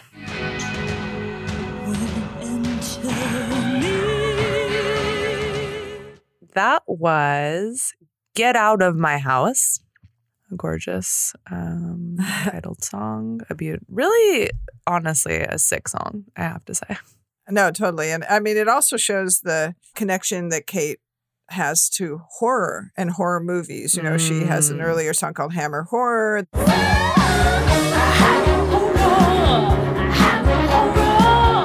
That's based on the Hammer studio films. Its very name became synonymous with horror. Hammer, the studio that dripped blood. She often either cites horror movies as inspiration or even like will take a little bit of dialogue from horror movies in her songs. And, you know, I think she really relates to the possibility of transformation that is inherent in horror. You know, she connects with that whole idea. And in this song, the force that is attacking the person is turning into a bird, a bat, the wind, you know, all these things. Totally. But then in the end, she does seem to transform herself into a beast that can scare off the force. I just love that. I love that she feels that absolute metamorphosis within herself. Totally. I mean, the whole, like, the lyrics are so filmic. Like, by the time it gets to the fourth verse and she's like, this house is full of my mess. This house is full of my mistakes. This house is full of my madness. I'm like, okay, chills. Just, wow. I know. And maybe this is why she got the reputation for being kind of a crazy recluse, even though she was really just a total muso who liked to hang out with her family. Yeah, totally. Because that's what happens next. You know, she releases A Dreaming. It's not as successful as her previous releases. It is a cult favorite in the making. And I would say now in 2021, many people, including myself, feel it's her best album. But at the time, it didn't hit the charts. The singles didn't really, you know, chart the way that she was used to. People thought she was out of her mind. And she retreated into her home life for a few years, after which she releases her most influential album. She recovered beautifully. I guess we're going to talk about that next. Totally. I must say that I think Robert Christgau, the God, he did like it when it came out. And we've talked about him quite a few times on this show because what a legend. Always seems to know what to say.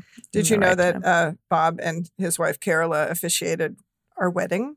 My husband's and my wedding. Yes. Sorry. Bob, you say?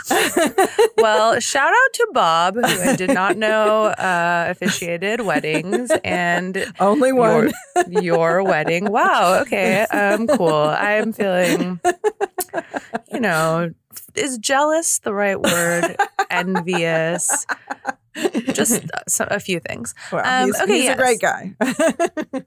Again, and it's funny. Big shouts to Bob. It's funny you should mention that he liked this record because Bob and I have a running joke of 30 years now, or 25, or whatever, how long we've known each other, that anything I like, he hates. Usually we have a opposite taste. So the fact that he liked my favorite record of all time it's a magical moment. We call that Legends Only, and how I, an idiot, finagled my way into this menu to talk to you. I don't know. Okay. Hounds of Love. Here it is. The breakthrough record for Kate Bush in the U.S., worldwide, really. I mean, she's already a massive star in Europe, of course, but the fact that she, A, wouldn't tour, and B, was a total weirdo who didn't fit any radio format, made it difficult for her to break through in the States. Yeah. But here comes an album upon which she marries her essential eccentricity, imagination, expansiveness with a sound that actually works for the American audience, and which generates probably her, would you say her best known songs? I think her biggest hits. Yeah, definitely. I mean, I would think Running Up That Hill is probably her biggest and best known song, if I had to guess. Although Wuthering Heights is probably up there as well. That's true. I feel like Wuthering Heights was recovered. Yeah. It's like a recovered memory or something. It's a foundational text in art rock, in the kind of, in what art rock becomes after punk happens, and definitely a favorite now. And always a favorite in England. But it was definitely Running Up That Hill with its apparent message of sort of self-help and succor that it offered, while at the same time, what is that song truly about? It's about a couple who are struggling, a man and a woman, and her solution is, God, please let us switch genders so we can understand each other better. She wanted to call the song Deal with God, but her radio crew at her label felt that would be too controversial for markets where Catholicism and Christianity were, had a hold, and people would be offended that she was putting God in the title of a song, I guess. So she called it Running Up That Hill. And I think that's interesting because the song hits as if it is just like kind of a, you keep going, girl, that's the message. And it's not really the message of the song, but there's more than one message. This is not a girl boss song. No, it's for not the a record, girl for boss everyone listening. But this is not that. But it is it is the advent of that particular vocal that becomes Kate's kind of signature vocal, which you also hear on the duet with Peter Gabriel, Don't Give Up. Don't give up. I know you can make it good. I like to think of it as the mother of the world vocal. It's there's a gentleness, there's a power, there is a yearning and a sorrow. It is it is Madonna-esque in the religious sense, not in the Madonna sense, not in the pop star sense. Not in the Vogue, straight pose, Material Girl sense. Although, I have to point out that what album did Hounds of Love knock off the charts in England? Was it Like a Virgin? It totally was. She toppled Madonna. And she Do you suffered. think Madonna still holds some sort of resentment towards Kate Bush? Interesting question. Interesting question. I don't know. I mean, I would love to be in a room with those two talking. I think they would. I cannot imagine it, honestly. Like, my brain just exploded trying to picture, especially modern, like present day Madonna, like I know. with all of everything that goes with that in the room with Kate Bush. It's just not possible. No, definitely not. No, definitely not. Although when you think about it, maybe in the Guy Ritchie phase when Madonna was trying to be a proper English lady, British. Mm-hmm. It could have happened. All these different encounters. Why don't we play Running Up That Hill before we talk about it a little more? Because I think we've really built it up, and there's probably still some people in corners of this earth that haven't heard this song. So enjoy it. This is Running Up That Hill, parentheses, A Deal with God.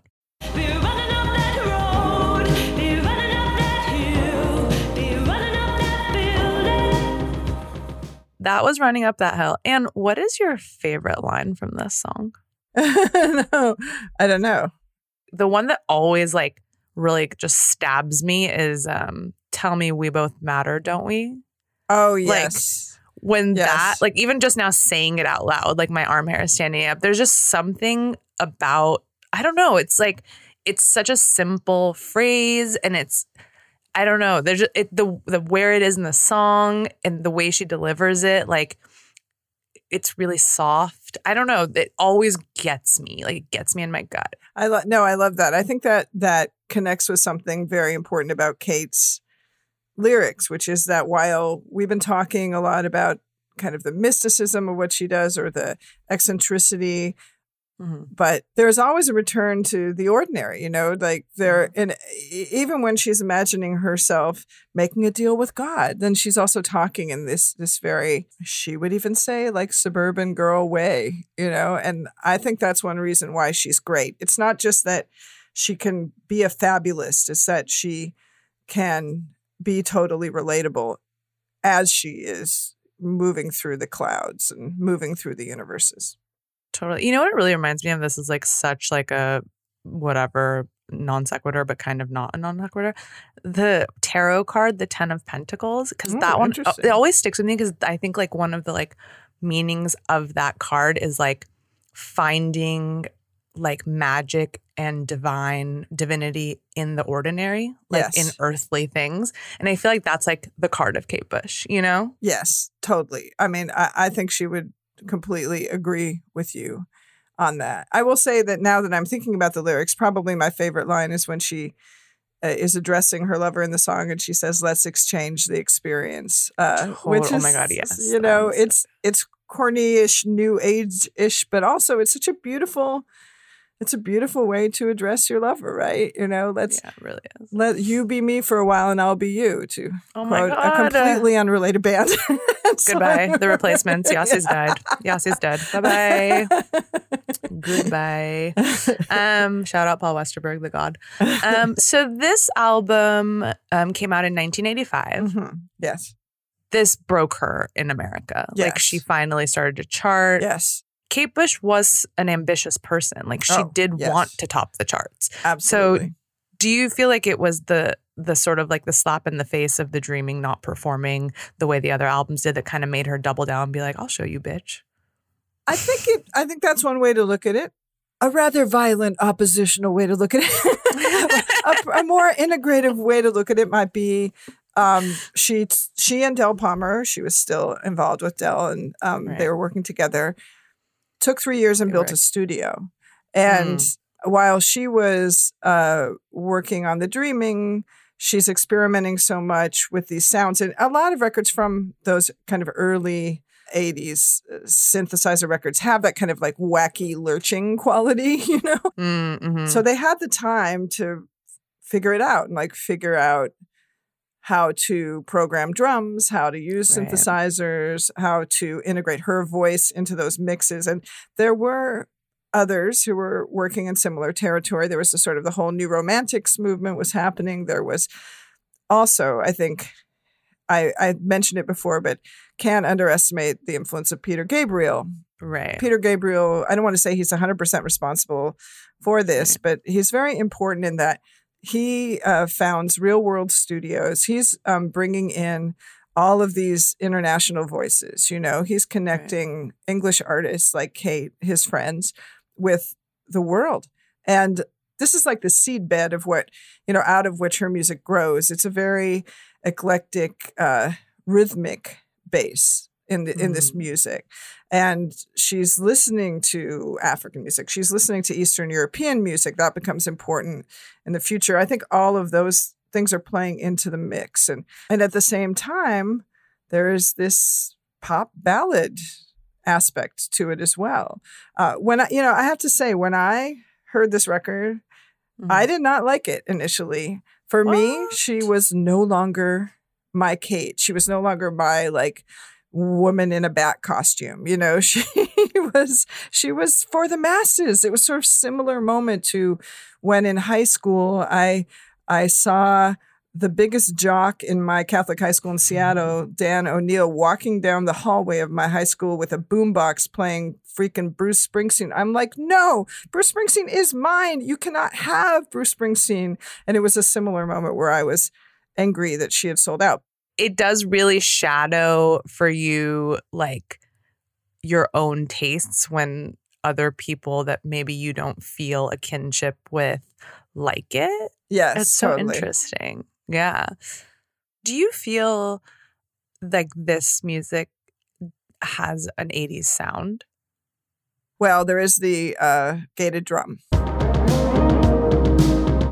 Yes. The gated drum defines the 80s. And as we move on and we get into the 2010s, Kate takes two of her albums, not this one, The Sensual World and The Red Shoes, and remakes many of the songs on those records on an album called Director's Cut, in which she takes away the arrangements and does them in a more contemporary style. That certain kind of smooth that is also very cave-like, like you're in a cave of totally. smooth. It's very clean. It's very clean and cavernous. Yes. Totally. Del and Kate were very interested in that, I think, because they were just up on the newest technology and they wanted to be in on that. And it sounded completely of the moment. But at the same time, like, what is happening within that sound musically and certainly lyrically? She is crafting on this album a song cycle inspired by a line from a Tennyson poem from Tennyson's cycle about King Arthur, about a shipwreck, about the idea of the final wave in a shipwreck that takes down any survivors. She's imagining herself as a woman drowning. And, you know, half this record is about the experience of drowning, which is batshit crazy and so cool. Why don't we hear one more song? I mean, if it were up to me, we'd hear like 3 more songs from Side A, but in the interest of this not being a 12-hour long podcast episode, why don't we hear one more song? I feel like we should listen to Hounds of Love in honor of Lana Del Rey. Oh my God, totally. I was going to wait for you to bring that up, the album cover. I was okay, go off, homage. I know, but it's homage to this. And it's also, it turns out, I was doing a little 5-minute Google investigation on this, my deep scholarship, and discovered that Van Morrison's album Veed & Fleece has the same cover as well. So the song is a beautiful expression of love overtaking you in the form of hounds. Mm-hmm. No bestiality. Okay, let's hear Hounds of Love. The hounds of love are haunting. That was Hounds of Love.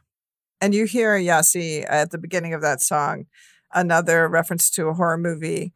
The line in the male voice, "It's in the trees, it's coming," is from the Jacques Tourneur film Night of the Demon from 1957. The professor character in that film declaring the demon is overtaking the group. It is the night of the demon. Oh, it's there. I see it. In the trees. So cool. It's happening in hip hop. Totally. I think in hip hop, there's tons of references to, to films like Scarface, for example. You could write a whole book on that, I mean, that's definitely happening. But Kate stands not entirely alone, but she stands in a special place. And at the time in the 80s, she was criticized for it too. She was sort of derided for being this, upper middle class suburban girl who read a lot of books and, made a lot of literary allusions and come for me, everybody. Why don't you? Same. Exactly. But I love it. What can I say? I'm a bookworm myself, so give me those references.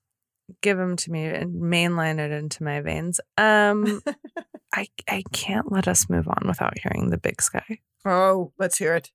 Okay. Here is The Big Sky.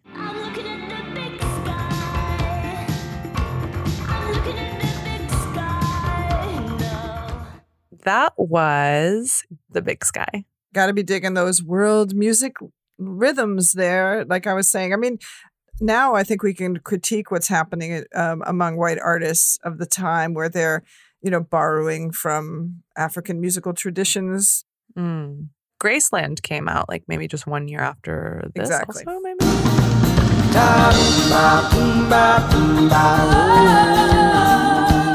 It's all happening. I mean, African music was in an incredible moment of connecting with the West. But now I think it's a little harder to do that and not be, called out. Appropriating, yeah. But in another way, back to what we were saying about Kate being the goddess of the hearth, the goddess of small details. This is really a song just about her being a little girl and looking at the little fluffy clouds overhead. So I think that's why we can relate to it so much. Who hasn't, as a child, had that experience? Yeah, it's such a great song. It is so simple. You never understood me, never really tried. It's like, oof. I know. Aren't you just like right 10 years through old the again heart. thinking that, or 12 years old again listening to that line? You don't get me, Mom, Dad. Exactly. One line I wanted to share from an interview with Kate from around this time, Phil Sutcliffe, who wrote liner notes for Hounds of Love, included this in his liner notes. Kate says, "In music, you have to break your back before you even start to speak emotion." And I think that gets at her vocality so beautifully. Like some call her melodramatic, but for me, she is putting her body on the line to speak emotion. Yeah, wow. That's like a powerful. Whew, powerful. I want people to understand side B a little bit before we move on. Like you said earlier, like it's sort of a story start to finish about drowning. She doesn't just write one song about that. She stays there and takes us through every phase. Yeah, because it starts with And Dream of Sheep. Little light will guide them to me. Because you get sleepy when you're drowning. Yeah, exactly. When you're drowning, exactly. And so that one's kind of like, all about I can't keep my eyes open. I wish I had a radio, very like specifically about being shipwrecked. And I think then it goes into Under Ice. It's wonderful everywhere, so wide. Under Ice, we're drowned. And then Waking the Witch is next. You must wake up. Wake up, man. Right. She's like trying to come back to life. And then she's imagining her, I guess invoking the attempt and then Watching You Without Me is like, I'm dead.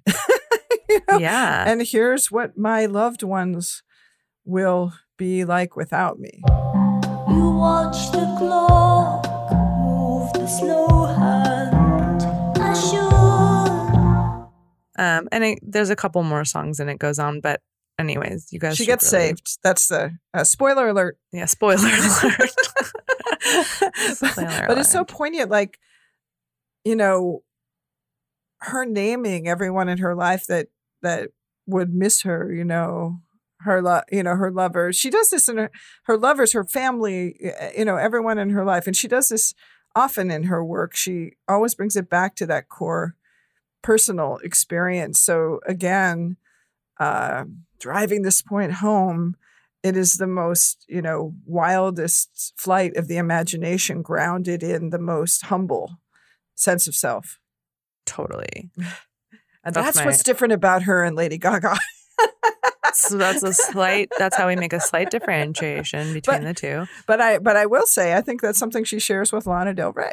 Like, I think Lana has her own way of doing that too. Like she's not as fantastical, but the thing that's relatable about Lana Del Rey is like those little details that make her seem like you or me, like that kind of deconstruct the glamour. Totally. We should quickly mention the video that Terry Gilliam directed that Donald Sutherland and the great story of he was making a film near where they were shooting the video, and she went to his hotel room and knocked on the door Imagine you're Donald Sutherland. That's you some open the door. 80s shit where you could just like go to someone's hotel room and, hello, could you give me Donald Sutherland's room number, please? Sure, no problem. 205. I know. And I you imagine just like pop a up. very woody inn, somewhere on the seaside and in coastal England, and Donald's sitting there having his tea, and here's Kate. Hello, will you be in the video? And he was. It's a really cool video. You guys should watch it. I guess what I would say, the sensual world, the story is, this is even more of an accessible sound, but she is also continuing to experiment both with international voices and with different collaborations. Okay, so, I mean, I think it's inarguable that Hounds of Love is sort of the pinnacle of the Kate Bush arc, but it's not the end. No. She puts out another album. Yes. I just want to reiterate, this woman has not toured this entire time. No, she never tours. Just in case, you guys forgot that we've now gone through massive career things, huge songs, whatever, and this woman has not played one show. She doesn't. She does not. Yeah, and like you said, not just not toured, but not performing in London either. No, just not interested. Not doing it. She is a creature of the studio, and so cool. Yeah. Queen of not doing what I don't want to do. I love it. So The Sensual World comes out 4 years later after Hounds of Love. I don't know much about this album. Well, I think the thing to say about this album is that it is a continuation of Kate kind of perfecting the mainstream version of her sound. Right. So if Hounds of Love is at the top of the arc, I would draw a plateau at the top and put this record with it, as far as that sound, the Kate Bush sound that the world thinks of as the Kate Bush sound. And on this record, she is still exploring, though, and experimenting. This is where she first works with Trio Bulgarka, 3 women singers from Eastern Europe that she discovered through a record called Le Mystère des Voix Bulgares, which was a 1975 ethnomusicological collection that Ivo Watts Russell, the head of 4AD Records, which you might know from such bands as like Cocteau Twins, he found this record, reissued it. It became a huge thing. Suddenly later you can think of Björk. She also tapped into this sound of these Eastern European women vocalists with this absolutely wild way of singing. But it's significant in Kate Bush's career because it's the first and really the main time she collaborates with women in the studio. And she felt, she said, a strong female energy in the studio she had never felt before. And I think that connects with what this record is about. As the title says, kind of sensuality, femininity, all of that stuff. And that leads up to the most important song on the record, which is This Woman's Work. Should we hear This Woman's Work and then also maybe hear a clip of the Maxwell version, which I think is almost equally as known? Yes, I think we should hear both. And I think that's perfect. This is This Woman's Work. Give me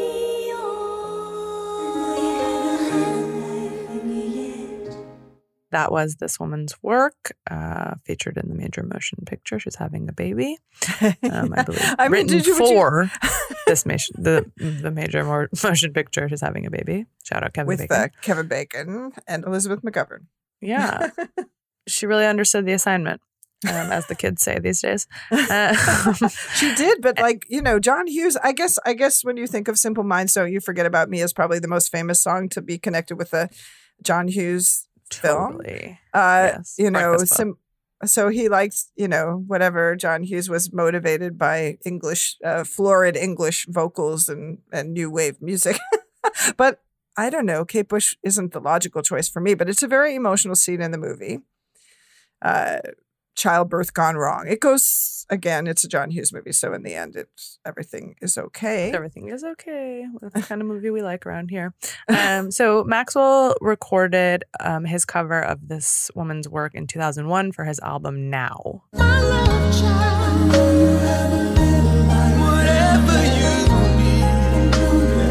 Right. I think he initially performed it at an MTV Unplugged or something. You know, he busted it out the way people would bust out, like the way Nirvana busted out "Where Did You Sleep Last Night?" i.e. in the Pines, you know, for their session. It's like that was a thing people did on those MTV shows, like something unexpected, but it was perfect. Yeah, and people loved it. Yes. On Maxwell's version of this woman's work, I want to just quote the writer Hilton Als, who says about that version, he was singing from the soul of wonderment. How did women do their work? He was talking about his interest in their difference. And I think that's such a powerful thing that happens in this song. Maxwell makes it an homage to women's power. And then it really becomes an R&B standard. And you see it. Like, it's a favorite song on wedding playlists for Black couples. I've seen it on wedding playlists on the internet. B.B. Borg Campbell writes a book with the title. Even more recently, it's been used in montages, protesting police violence. It's like the tone of mourning in the song that is connected to the tone of wonderment somehow resonates and becomes this whole other thing. It's fascinating. To me, it's like, that song is Kate Bush's Hallelujah. Oh my God, totally. Corny as that is to say. It's one of those, you know, like every once in a while, this happens where like a cover of a song becomes much more famous than the original. Yes. And it takes the placeholder. And like, this is one of those things. Like the Maxwell version is kind of the version that everyone thinks of, I think. Yeah, no, completely. And the fact which is kind of cool.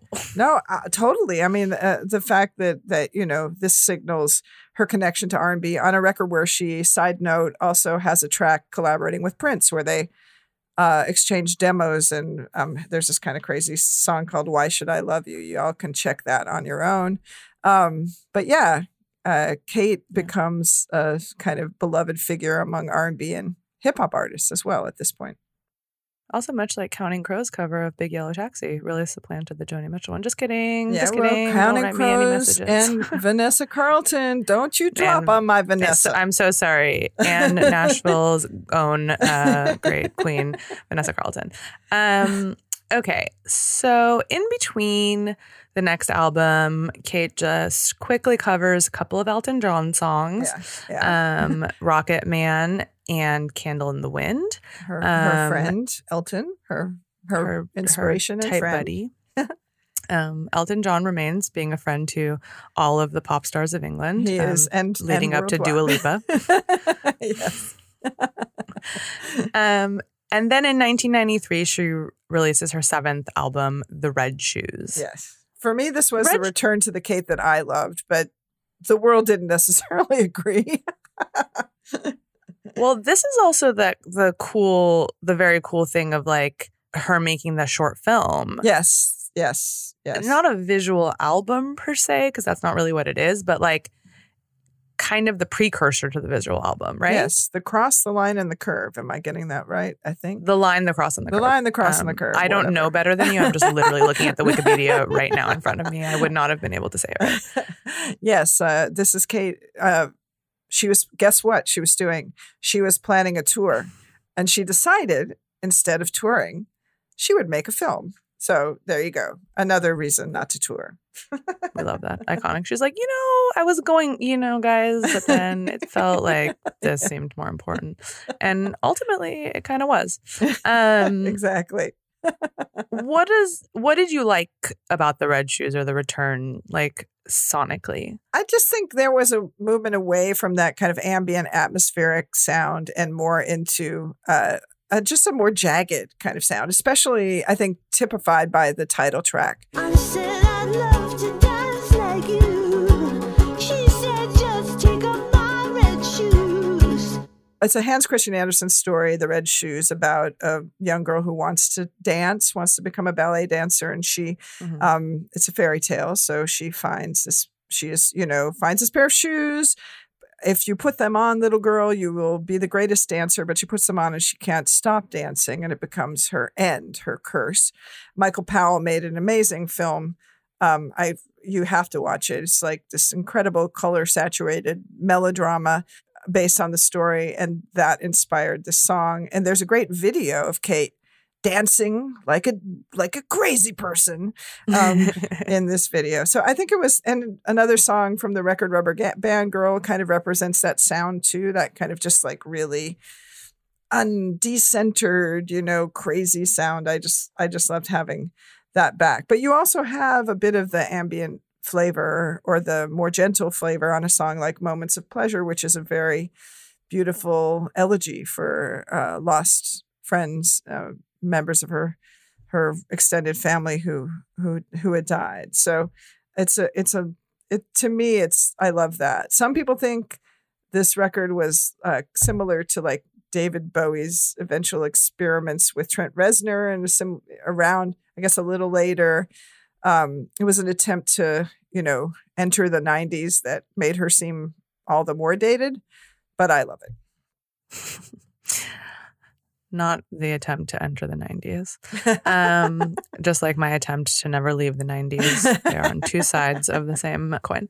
I'm haunted by the red shoes because they're bloody, because the woman can't stop dancing. Really, Yes. oof.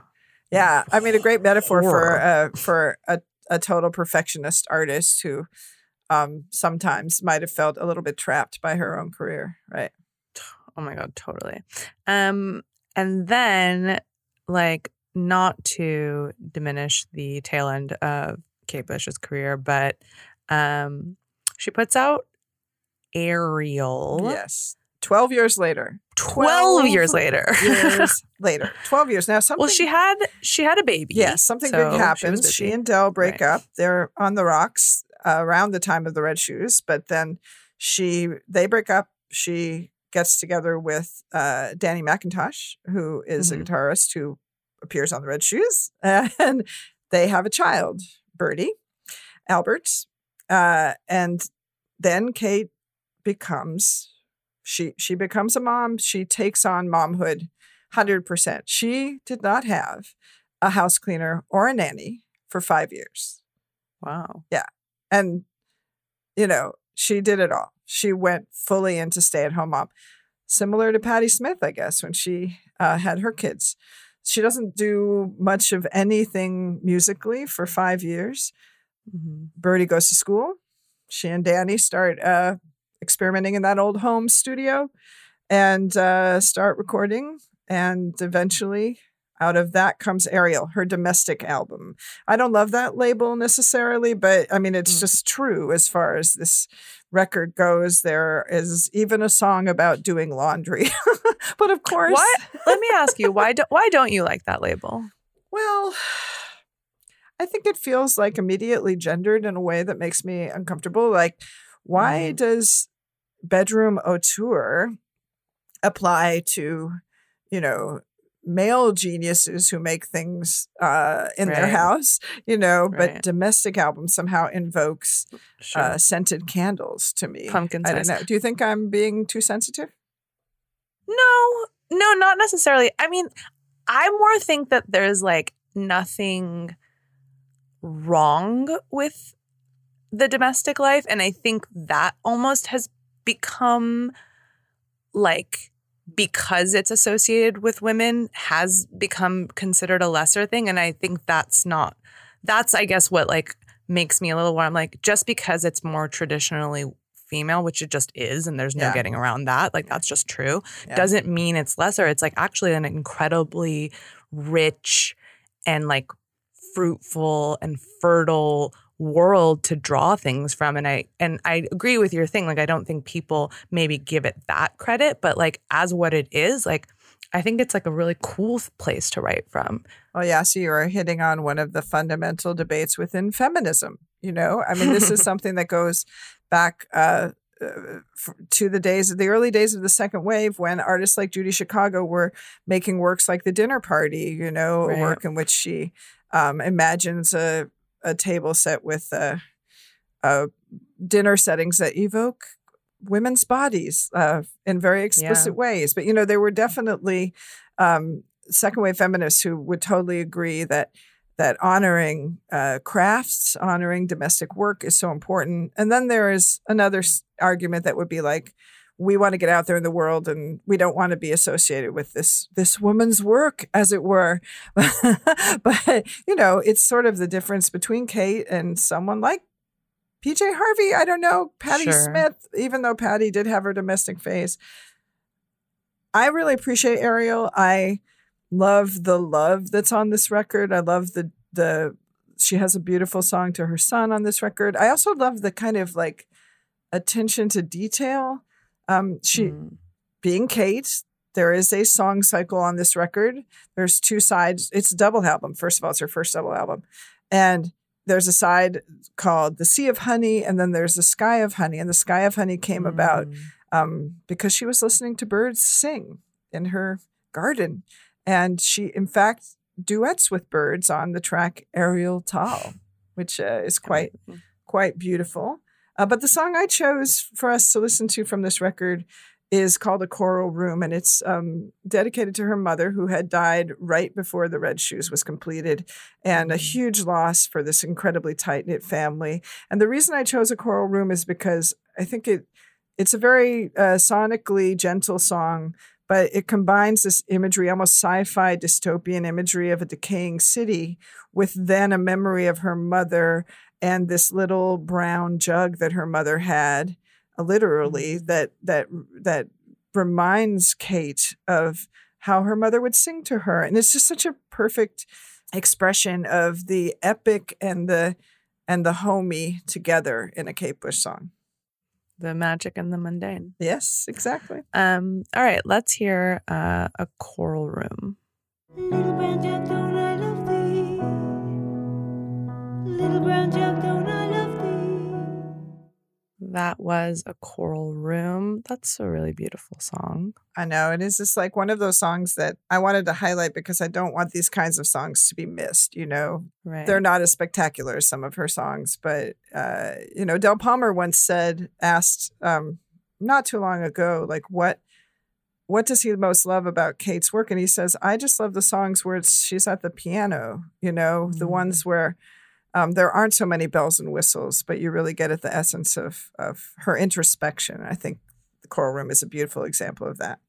Yeah, that's amazing. She was like 47 years old there, so I feel like I think you can hear the maturity in her voice. I love to hear singers' voices change as they... I was going to ask you if you thought, because to me it did sound like her voice had definitely changed. Yes. I mean, it's similar to Joni.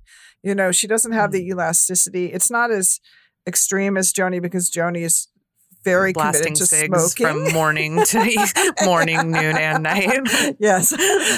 but there's all the things you can say. There's a richness, there's a burnished quality, whatever, but she's not doing the crazy leaps. And she settles into this sound that is ambient. Ambient's not the right word. I don't know what the word is. Just spare, maybe a little more spare. Yes. And it becomes, she continues in that direction. And her next studio album of original music, 50 Words for Snow, is extremely like that. Although the songs are still the subject matter of the songs and the structure, they're very long, still shows that she's, her imagination's still going wild. But the sound now is more contained, I guess.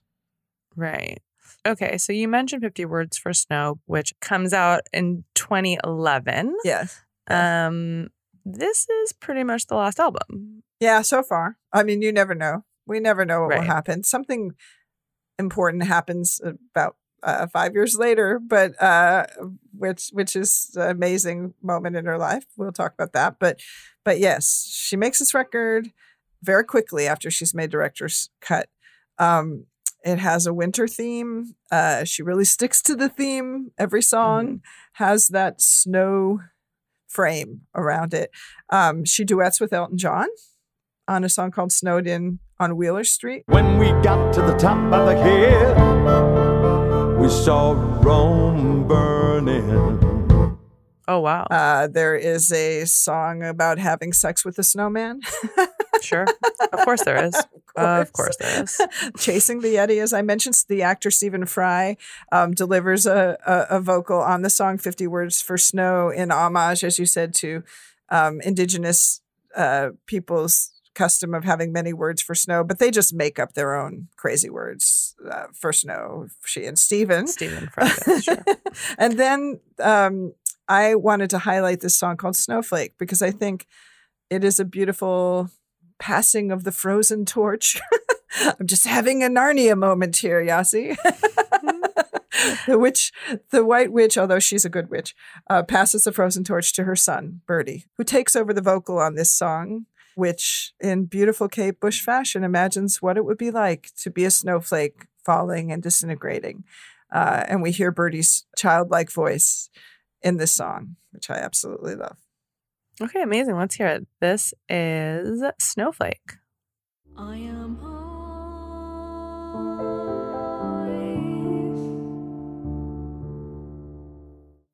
That was Snowflake. Okay, so where is Kate now? No. Well, I mean, I think, we're getting close to wrapping up the episode, Yes. but you mentioned something important happened. Yes. I don't know if you're talking about that she finally fucking played shows again. Oh, or yes. What else could I be Okay. talking about? That's the only thing I could be talking about. I'm not talking about the time she got an autograph from the Queen for Birdie, although that's a hilarious scene to imagine. But no, this is one of the great regrets of my life because I did not go to London to attend one of these shows, and I hate myself deeply for that. We all have one of these. Mine is not going to the Matador 21. Producer Dylan's is not being allowed to go see Death Cab for Cutie at the Showbox. Right. See, We all have one. There we go. We all have it. This is mine. And she played 22 nights at, it was Hammersmith Odeon, I believe. Yes.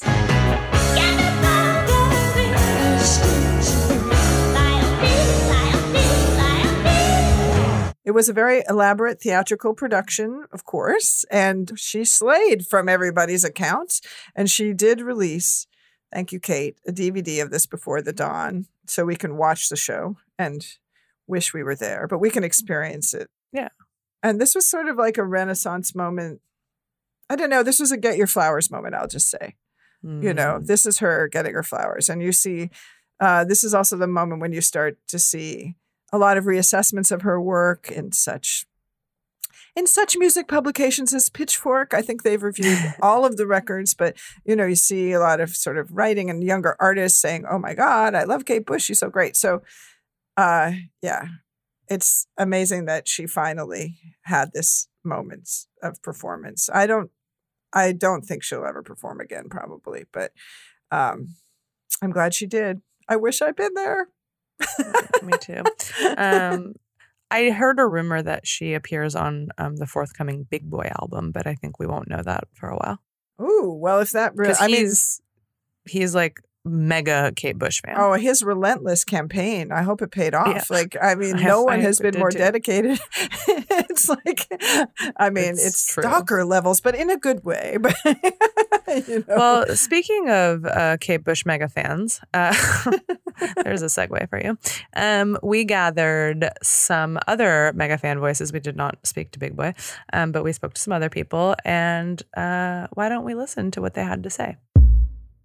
Nobody's mind works quite the way Kate Bush's mind works. She does things on records that just are not done by anyone else. Somewhere in this world, there's this amazing woman who can inspire, but also make me specifically as a woman feel anger, beauty, promise, hope, all these very contradicting emotions all at once. Kate Bush isn't just a musician. She's a force of nature. She's a trailblazer who radically transformed the world around her through her art. There are so many musicians who don't even realize that she made their work possible. With that, I'll say Hounds of Love is by far my favorite album of hers, start to finish, from the drum beat to the beginning of Running Up That Hill to the closing of Morning Fog. It feels like it could all have been contained in one rainy Sunday morning, or an expanse of virtual reality, like you're in a game of Zelda. She's a hecking genius. I don't know if I'm allowed to cuss on this thing, so I will say hecking. She's a hecking genius. How would most pop stars tour without the headset microphone that was created for her 1979 tour of life using her wire hanger? I always say that some people burn sage or say the Lord's Prayer to cleanse their energy, and I just listen to Running Up That Hill. I know I'm listening to a Kate Bush song before I even hear her sing. It's just, it's very obvious to me in the production. If there is a God, I think Kate Bush was made as closely to her likeness as humanly possible. Okay, just some lukewarm feelings about Kate Bush, nothing over the top. Shout out to one of my besties, Heather Fortune, also an incredible musician. We heard from in those fan voices, makes great music. Yeah, I mean, they're not wrong. Nothing. I didn't hear a lie amongst any of those things. Absolutely. If there is a God, we might create her in Kate Bush's likeness. We might make a deal with that God. Just kidding. We might make a deal with Kate. Kate, I'd like to make a deal with you. Play one more time in America. Please. I don't know. Sometimes isn't it better just to preserve the memory than to, I don't know. No, I hear you. Honestly, I've had the opportunity to interview her once or twice, and I've never done it. I don't. Maybe doing this with you, Yasi, makes me want to talk to her though, because I feel like I don't know. I'd come armed with all the knowledge, having this wonderful experience of refreshing my own relationship to her. So, Kate, give me a call. Kate, babe, if you're listening, I know you are subscribed to Bandsplain. You did mention you loved the Red Hot Chili Peppers 4-hour-long episode. Okay, well, sadly for Kate and all the rest of our listeners, we've reached the end of our journey through the oeuvre of Kate Bush. And thank you so, so much. I could not have imagined a more perfect and exquisite guest to walk me through. Well, thank you so much for allowing me to go so deep into the rabbit hole that I've gone through every doorway in Wonderland, drunk every potion, and come back out. All in honor of my favorite artist, Kate Bush. We absolutely appreciate it. And we're happy that this episode is so long because it is a stain on both producer Dylan and I's conscience that our Red Hot Chili Peppers episode is longer than, Joni Mitchell or some other things. But that was just the way the podcast cookie crumbled. Shout out Red Hot Chili Peppers. Okay, Anne, do you want to choose one last song to leave our listeners with? We haven't listened to Cloud Busting, and I thought it would be nice to go out on something from the performances because that was Kate's moment to get her flowers. And she's still in great voice. And why not this anthem of audacity, this anthem about squirting. This song about trying to influence weather itself. I mean, that has a whole other meaning in the era of climate change. But I mean, it's just, it captures everything about her that I love. The fact that it's a story of a father and a son, but it's also about shattering the clouds. It's perfect. So let's hear that. Okay, amazing. Come back next week for a new episode of Bandsplain. Thank you, Anne. And here is Cloud Busting live from Before the Dawn.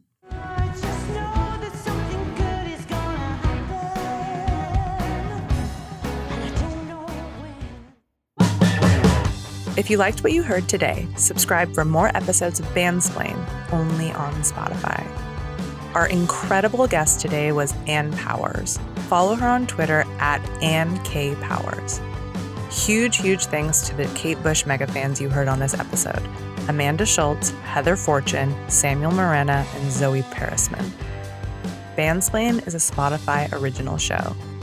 This episode was produced by the Heathcliff to my Kathy, producer Dylan, aka Dylan Tupper Rupert, and edited by Michael Hardman with help from Casey Simonson and Tari Miller. Executive producers for Bandsplain are Gina Delvac and me, Yasi Salek.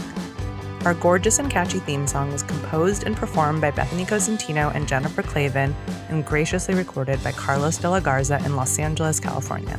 Special thanks to Felipe Guillermino, Robert Adler, Leah Edwards, David McDonough, Dana Meyerson, Jessica Hopper, and the frame drawing of Dave Matthews I got on Depop, whose spirit continues to guide this entire show. Come back every Thursday for a new episode of Bandsplain, only on Spotify. I've come home, let me in your window.